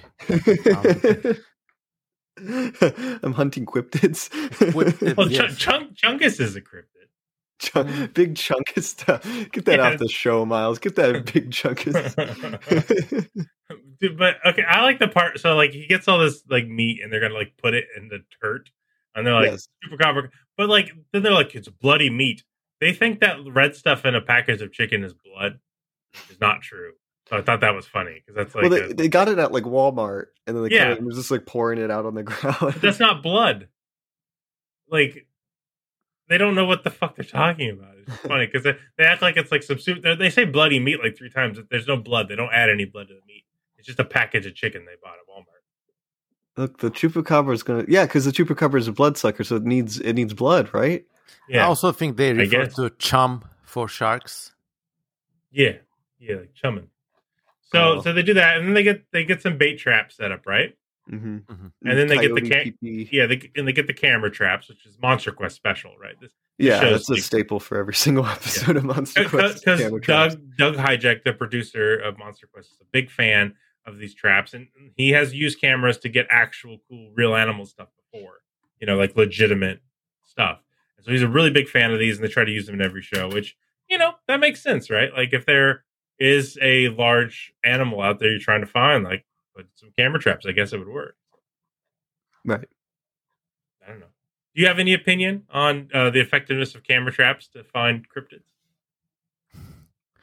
Well, I think they're slightly effective. I mean, all jokes aside, very recently in Turkey, they captured a relic surviving population of the Anatolian leopard, still alive and very well, using nothing but camera traps. So I think in some cases they're super effective, but I don't know if they're as precise as these guys make it out to be. I mean, you're out in the wilds of Texas. There's like wolves, probably coyotes, all sorts of. There's no wolves.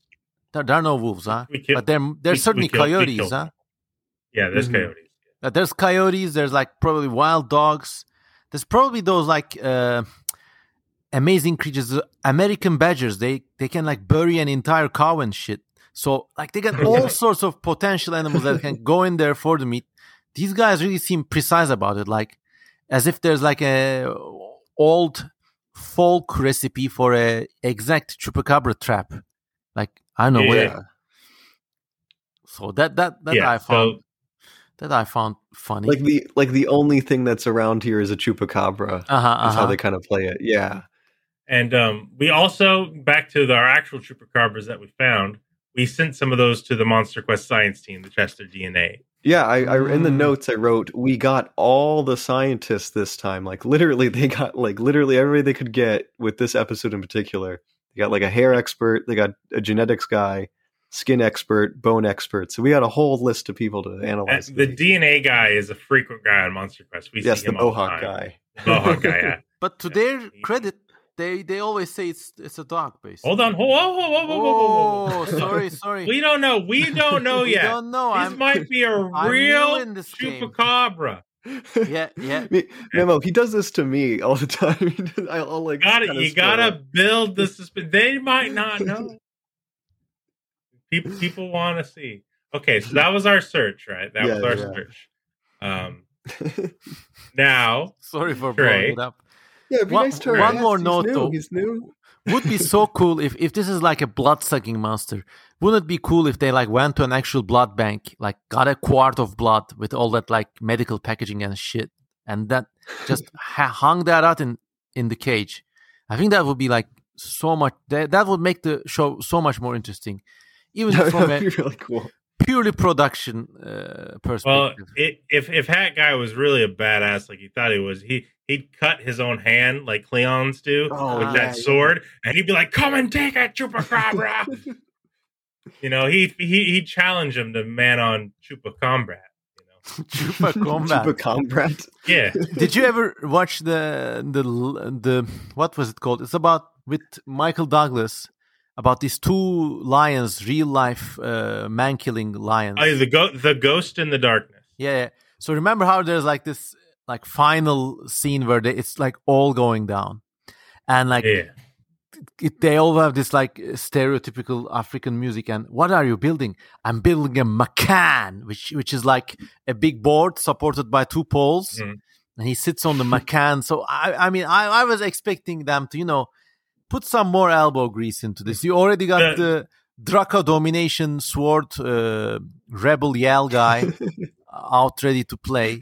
Put some more effort, like get some blood, have him like camp up somewhere. You already got Farmer Mac Farmer putting a gun in a tree.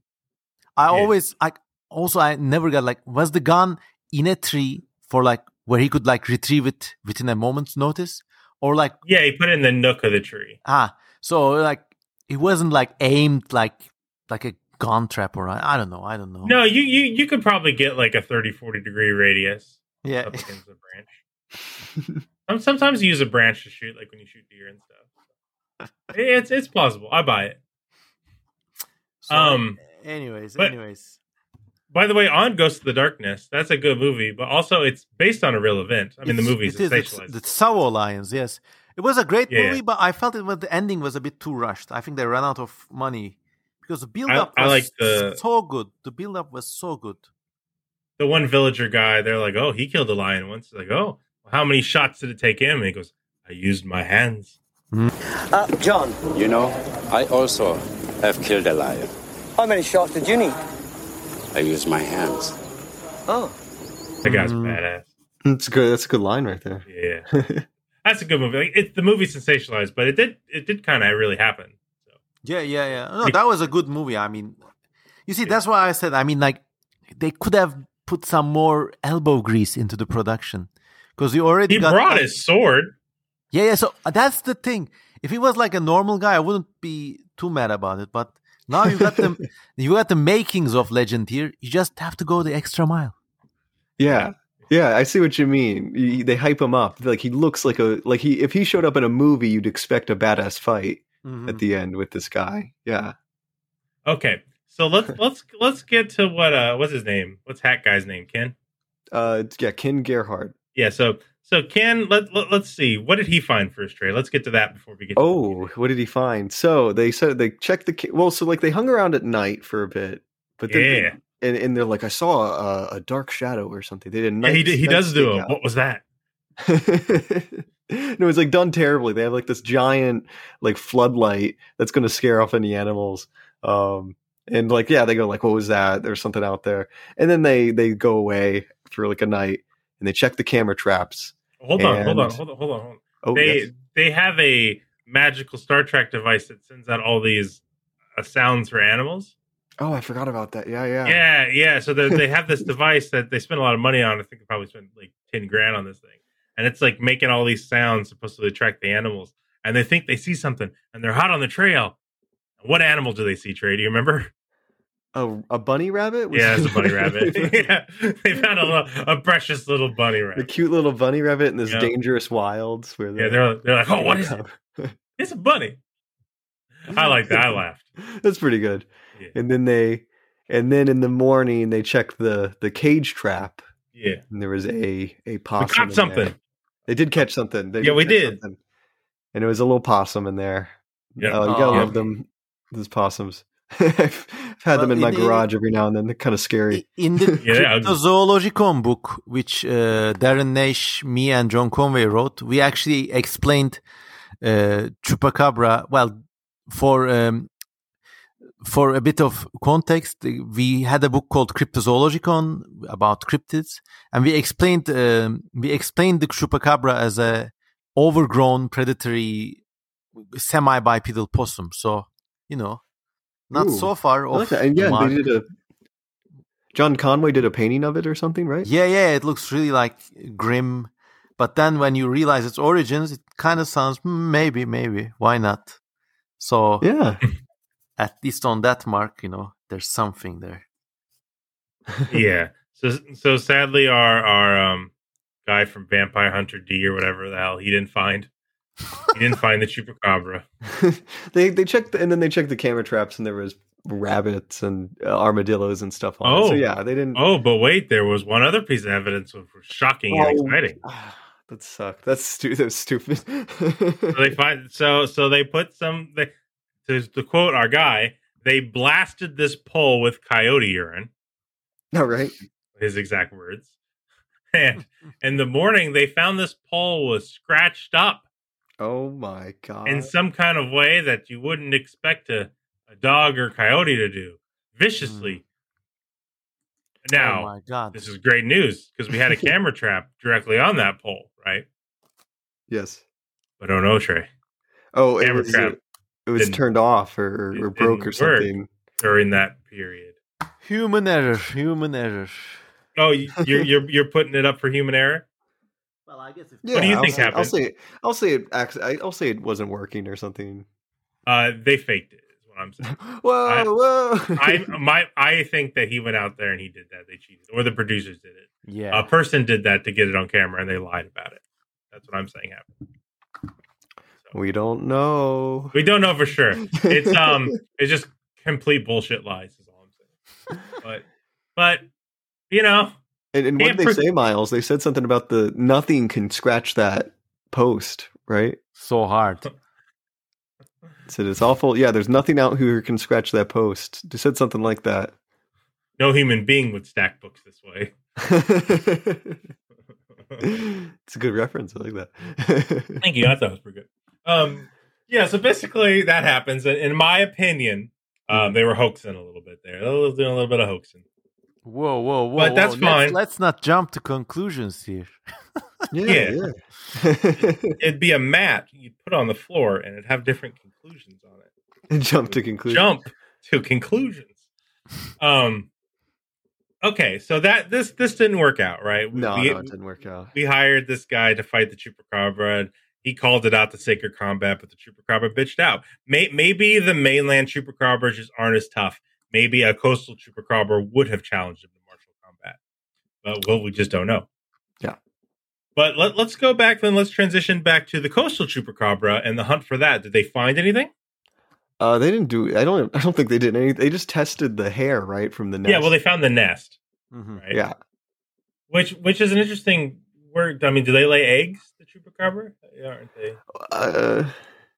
If they look like that, I don't know. Maybe it's a language thing, because we wouldn't say like canids would have a nest. We would say they'd have a den.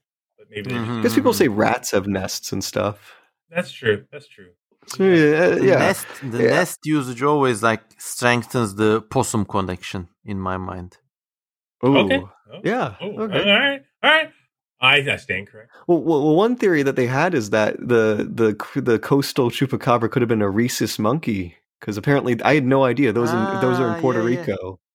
When they escaped from a lab or some shit. Yeah. When they first said that, I thought they said racist monkey, and I was like, that tracks. Fucking racist monkeys. Yeah. So they went to the nest. And they're like, "Oh shit! Like we found it," because they said they saw this thing like several times, right? Like they said this has been here like every night for the past couple. It was nights. combing its hair. It was combing its hair in the nest. Yeah, this thing fell out. And so that they got some of the hair and they tested it. So that's really good. And what did we get for that? So the Puerto Rican hair sample, they sent it to a hair expert, and he goes, "It belongs to a dog. It was a domesticated dog." But, Miles, the narrator goes, "Maybe a dog entered the nest." Yeah, I mean, maybe. So maybe the nest was still built by a chupacabra. It's just by accident this dog was nearby. Yeah, I mean, so collect more hairs? Well, today... It's, that was in the 90s. That nest is long gone. That was thrown in the trash the next day. Trash nest. To their credit, they actually did not put any bullshit words in the researchers' mouths. I think the researchers must have protested, look, either you stop mucking about or we're not in. So the producers have to, we'll just have some sort of add-on to. Yeah, so they had the narrator do the "who knows" though kind of thing. So we basically don't have any physical evidence for a bipedal, kangaroo, winged, red-eyed gargoyle monster, right? Yeah. No. So unfortunately, the coastal ones are very elusive. We just don't have any physical evidence for them. It's to quote Godzilla, that movie. It's an island, so many places to hide. Yeah. Well, I mean, once again, to this show's credit, I didn't know about rhesus monkeys in Puerto Rico, and apparently they're like a big deal. There's like hundreds of them living in some islands. Also, there's something sinister about that too. I guess it's like, as you said, Puerto Rico was had all the benefits of being a U.S. state without any of the responsibilities. So that's where they had their unaccountable medical research sites, probably. Yeah, because Puerto Rico is part of America. Yeah. But it is not a state. Yeah, they don't have congressmen or senators, and it's kind of bullshit. So they deserve the right to vote and influence the laws that influence them. So. True. Well, but could it be that some U.S. companies do their dirty research there, thus the monkeys? Oh, yeah. Yeah, maybe. So part of the coastal myth comes from the idea that there are alien researchers on the island. And some people there believe that I'm not saying they're alien researchers, but it is an opinion of people there, or at least it was like a folk idea that there were people doing alien research on the island or research on the monkeys and weird scientific experiments. So speaking that was out there of aliens, the movie. So this year, 1995, there was a certain movie that was released called Species. You ever see Species? Yes, I love it. Yeah. H.R. Giger designed the creature. Yeah, well, right. Kinda. He was not happy with how it looked on screen. He did design some of it. Yeah. He designed the whole thing. He hated the CGI use. I have sitting in actually right next to me H.R. Giger Species design. One of the it was the first time I got a boner for an extraterrestrial creature. Yeah, unbelievable stuff. But basically the movie is hot blonde lady Natasha Henstridge. Yeah, you know her name. and there was a hot tub scene, right? I remember seeing. Yeah. I think I saw it a long time ago. And she's like has to have sex to continue like evolving her. I guess she's continue her metamorphizing. lineage or something. Yeah. It's basically like Frieza from Dragon Ball, different forms. But instead of fighting to get to them, she has to fuck. So it's a good premise. It's good. It's not a bad premise, honestly. Hey, so the thing is, the species came out that year, and the creature design is a little similar to the one that the Madeline described. And she actually, so a guy named Benjamin Radford investigated it and asked her directly, and yeah, she had seen the movie Species like a week before or something like that. So it's a little suspicious, a little too close for comfort there. Yeah, and she was asked about later in follow-up interviews, and they said they had seen it again, like the husband had seen it, and like their explanations of the things that it does gets more wild. Really? Yeah. What did they say? Hold on. Did they have sex within a hot tub? And worms growing out of its back? That movie, like, it's such a silly movie, but now I remember it's been like recorded in my brain, and I can't free up the megabytes it takes up. The design's really cool. That's why I watched it so hard, like hook, line, and sinker. I mean, I was a big Alien fan, so I was a big Giger fan, and I was like at a stage of my life where, like, if H.R. Giger even like wipes his ass on a toilet paper, I'll watch that toilet paper because I admire his work. But then I had to see Species. I even saw Species 2, which is one of the most disgusting and like stupid films ever to be made. Worse than that Halloween movie where they are in a kind of live internet streaming horror show. Oh man, Halloween H2O or something like that. No, Halloween H2O was great. The one that came after that, Halloween Resurrection, like they killed Jamie Lee Curtis off in the first quarter, and then it's all about like some lame ass Gen X teenagers running about in a haunted house and like oh my god, terrible. You really don't want people making bad sequels to the movies you like, let me tell you. No, I feel so violated. Yeah, right. Imagine if it happened to like a really good film saga, like Star Wars, dare I say. Yeah, how dare you? You're not supposed to actually. Or Alien. Oh, Alien, yeah. You're the one. You guys are the ones who are defending the Prometheus. Look, Prometheus. It like if it was outside the Alien universe. At least they tried to go somewhere new with it. I mean, huh? Yeah. Am I right? They literally say, "Don't be a skeptic" in the movie. The message is a little weird. No, how like evolution doesn't really exist. I guess. Yeah, it's an anti-science. Is Ridley Scott? Is he going to be? Is he like a secret creationist? And it's he is a creationist. Is he really? No, I think he's boomering up. He's boomering up. This is what I observe in all of that generation. Like my close relatives include like in 1970s, they were all Age of Aquarius, believing in possibilities, believing in aliens. Then this alien stuff kind of became a broken record for them, and then like.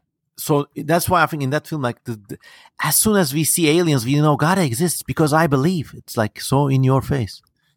Anyways. So Chupacabra turned out to be some dog hair, some dog shit, and then some... some dog shit. And I guess they... Oh, sorry. Foregone conclusions, huh? So yeah, but at least we learned about the rhesus monkeys in Puerto Rico. In the next 10 million years, they'll evolve into a different species, and future primate researchers are going to have a hell of a hard time identifying that. And what happened with the mainland ones though? Because we had 3 bodies, right? Like we confirmed it, had it 100% confirmed. So I think it's just all those dog. yeah. They said that the Cannon, what's her name? Phyllis Cannon. Yeah, hair sample Karen. Is consistent with the dog. Yeah. The Elmdorf skull had somewhat larger canines than a normal dog, but it's pretty clear that it's a feral dog. And Yeah. then the Quero creature once had a full coat of hair. So it was likely just a dog or coyote with mange. So there we go. Okay. And then the Elmdorf in Puerto Rico tooth hair samples had identical DNA. They were both domesticated dogs. So there we go. One can dream. Okay. Well, one of them was kind of interesting. The Quero one said that it had a coyote wolf mix ancestry. The guy said the geneticist. Kai wolf. Yeah. Kai wolf ancestry. Yeah, with the mother of a coyote, a wolf father. So that's kind of interesting. I mean, that's cool. That's something. That's better than what we have in the other stuff. I think as we speak in the wilderness of the U.S., innumerable dogs, coyotes, and wolves are having sex with each other in. Oh my gosh! All sorts of. Probably not wolves. So we've killed most of our wolves nowadays.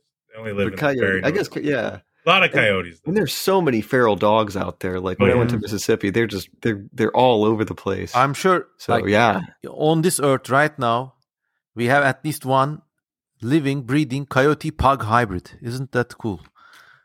Wouldn't that be cool to see? So the other quote that the Puerto Rican woman and her husband told to Radford in 1995. They were also being spoken to by UFO Digest magazine. Oh, man. And they asserted that they once saw the Chupacabra fight with a dog. And during the fight, the Chupacabra managed to shave clean a patch of fur on the dog. It's weird. All right. Oh, that's why. Okay. It's like... So, So the coastal chupacabra is the one that creates the mainland chupacabra. That is that's interesting. It's like right some there. native culture origin myth, like the bad god cut off his fur. The fur landed on the sea and became the island. There you go.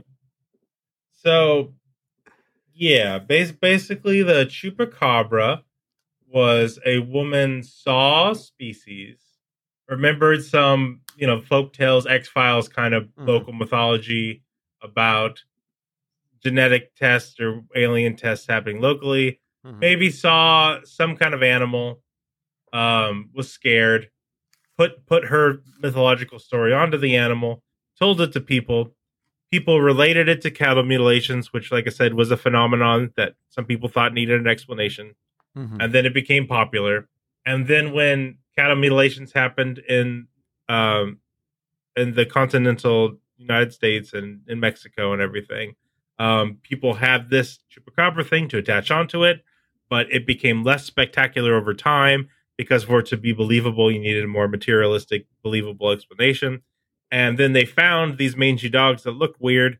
So then the chupacabra gained a new form to match the evidence they were finding because people were trying to build a coherent story. But basically, the two events are not related whatsoever to each other.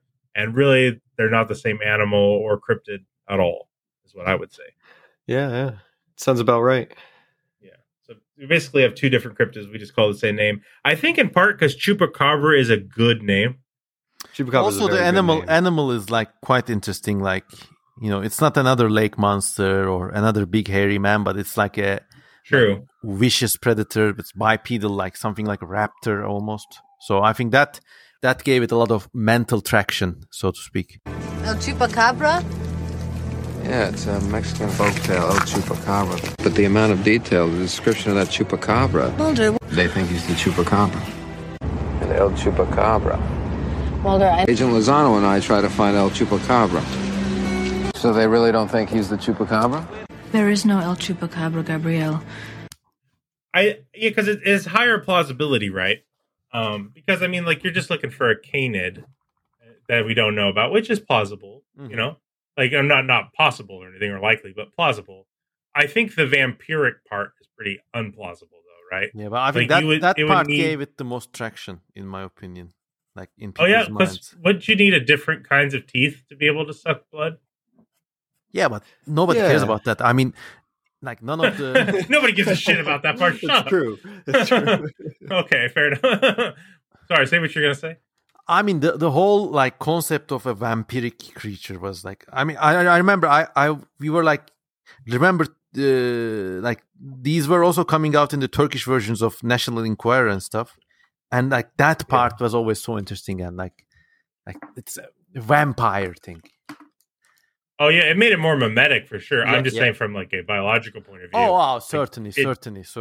Okay, sorry. Yeah, we're talking different axes. Yeah, it definitely makes it more interesting. But I'm just like its teeth would have to be different, and like it would have to have different teeth, adaptations. It would actually have to look sillier. Yeah. Okay, let's check out the YouTube. You have any final statements you want to say before we check out the YouTube comments on this? Oh, well, I'm really happy. We had a really great time. I found one. Last time I saw Ken, he was hunting gnomes in Alaska. Still has the same beef jerky looking hat though. everyone has a snide comment about this hat, man. He's hunting gnomes, like guardians. Yeah, well, I mean, someone has to go after them. All right, Alaskan, nonetheless. So, Mystery Junkie wrote, there's a theory that the chupacabra is a remnant of a breeding pair of thylacines that escaped their shipment truck ahead of the Bronx Zoo in the early 1900s. What? Since there was only one breeding couple, all of their descendants would be inbred, leading to deformities that would make them look more scary, like the chupacabra. Sightings of the chupacabra began about 20 years after the thylacines escaped. It's one of the best and my favorite theory. What are you talking about? So meta. Find a cryptid to explain another cryptid. Yeah, right. That's awesome. That's like that's like what theologians do. Shit. All right. Well, that's quite an idea there. And 20 years. So, I like, don't know how likely. Last thylacines were shipped out in the 1970s. Come on, not even the timing matches up. Mm-hmm. Or thylacines. Oh yes. Okay, this person, whose name is Taylor, says, I saw a real-life chupacabra. It looked just like the one in the beginning. It somehow climbed, scurried up a 10-foot-high fence. I saw it with my own 2 eyes, and they use the 2 eyes emoji, in South Texas around 4 years ago. It happened about a half hour north of San Antonio, and it was beyond chilling. None of the three of us could move a single muscle, no less think to grab one of our loaded guns next to us. And then they put a bunch of emojis. So. Interesting. There's I got another one by Dice. The chupacabra is some kind of rare rodent-like coyote that had little burrows in the ground, which is why we never find them. That's actually a neat explanation. Nice speculative idea. Burrowing, pack-forming canid. Yeah, cool. Burrowing canid makes sense. A lot of people are talking about Tasmanian tiger. So thylacine. So everybody likes the thylacine. Okay, so where would you rate this episode? Let's have our guests go first. Well, it's the first it's the first episode of this show that I watched. Okay. So I would give it maybe 7 out of 10 because of the Draka domination guy and bizarre antics, and just because of how over the top everybody is. But I think every episode is like this, and that's why the show has a cult following. That's about right. Somebody who's watched like 40 episodes or however many we're at now. We've gone through it. We've gone through some months. I mean, I'd say 8. 8 out of 10. 8, yeah. Yeah. I will say, just so you know, there is a Monster Quest episode where they actually do find the monster. There is one. Ooh. Is it the Lake One monster? Can you guess what it is? No, it's not that. It was they contended that there were giant squids living in the Sea of Cortez, like way larger than any scientist. And they said. Did find this and they Humboldt actually, squid. Yes. Not only did they find one, they found one way larger than I remember. People said that they would be there. They attached the camera to one of the Humboldt squid, and then it dives, Yep.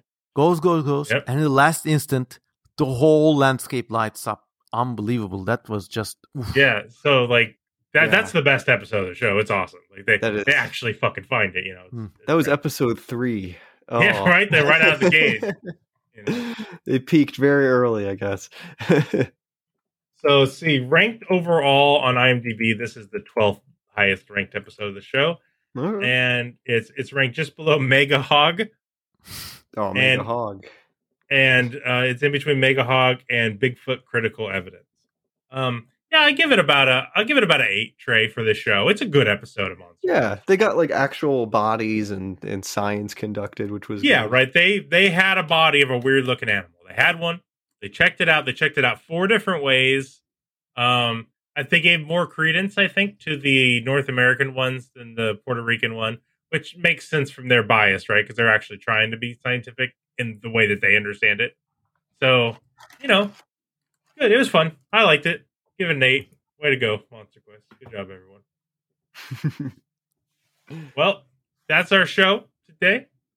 I'll try to get so this out. much. Yeah. Yeah, we want to thank you for coming on. This has been really awesome. It was really nice meeting you and talking about complete random stuff about Turkey and weird animals and everything. No, I could do that all night. I mean, I would also be honored to join you again. Yeah, we really enjoyed having you on, man. And I'll let you know when it's out. And hope people will follow you on Twitter and check out your YouTube. All right. And I don't know if you do that, but if you can also link to my Patreon, that would also really help. Yeah, definitely. All right. Awesome. All right, you have a good night over there in Turkey. Yeah. See you. No, I would love to stay up more, but now I gotta get some stuff ready for tomorrow. So I gotta scoot a bit, but this was so good. Thank you so much. Yeah, thank nice you so meeting much. you. Cheers. Take care. All right. Bye. Later. Well, Trey, we did it. We talked to Chupacabra. And we were on the case, and we debunked that guy. We debunked his ass. We got him. Yeah, get the fuck out of here, Chupacabra. Yeah, sorry for no stories for this time, but I do have a good story. Next time, I'm working on it. I'm going to tell the story of chiropractic medicine. Oh, awesome! And are we doing Monster Quest as well? Because I'm looking at if we are, which one are we doing? Yeah, well, let's see. So what's after Chupacabra? Is it Legend of Hairy Manbeast? The Legend of the Hairy Manbeast. Is there a man that is just? Because this one I actually have a lot of information on. Because this is about the Native American folklore kind of stuff. Yeah. About Bigfoot. Yeah, Legend of the Hairy Manbeast. I guess we're doing another Bigfoot. Oh wow! All right. Well, this one has something new to it because they're going to talk about all the Native American folklore. Yeah, it'll be probably mildly racist, I imagine. Yeah. Well, I know one of the ladies in this is Kathy Strand, so which I have some things to say about Kathy. Yes. Yeah. Okay. So it was good to be back on. Sorry for the delay in the episodes. Trey and I were just trying to get over the project. You have a lot going on. Yeah, we're going to talk off air a little bit about the Prince of Egypt thing. So we are doing that. I know we keep bringing people along with that damn. We will do it, and it will be hella good. It's going to be good. You got that book, man. Yeah, I got that really nice book because of the Patreon. All right. If anyone's not a Patreon supporter, if you do support us on Patreon for just $3 or $5 a month, you can ask us questions, and also there's some exclusive content on there. Got some videos, audio that gets out. We have there's a face reveal on there if you can. Nah, that's good. That was just to get you to get on there and pay for it. I haven't even seen Trey's face. I am getting close to 1 million. So, I talk to Trey all the time. I help him deal with his personal problems. Dude, it's right. It's right. None of you gonna get this. Okay, buddy. It was really good talking to you, man. I missed you, and glad we got to talk to you. Yeah, me too. See you again soon. Bye, everyone. Goodbye. Bye.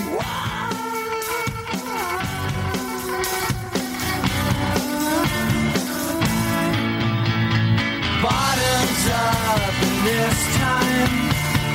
Won't you let me be? Bottled up in this time. Won't you rescue me? Thought it up at this time. It's all I can see. Should have been here last night and heard what the Big Dipper said.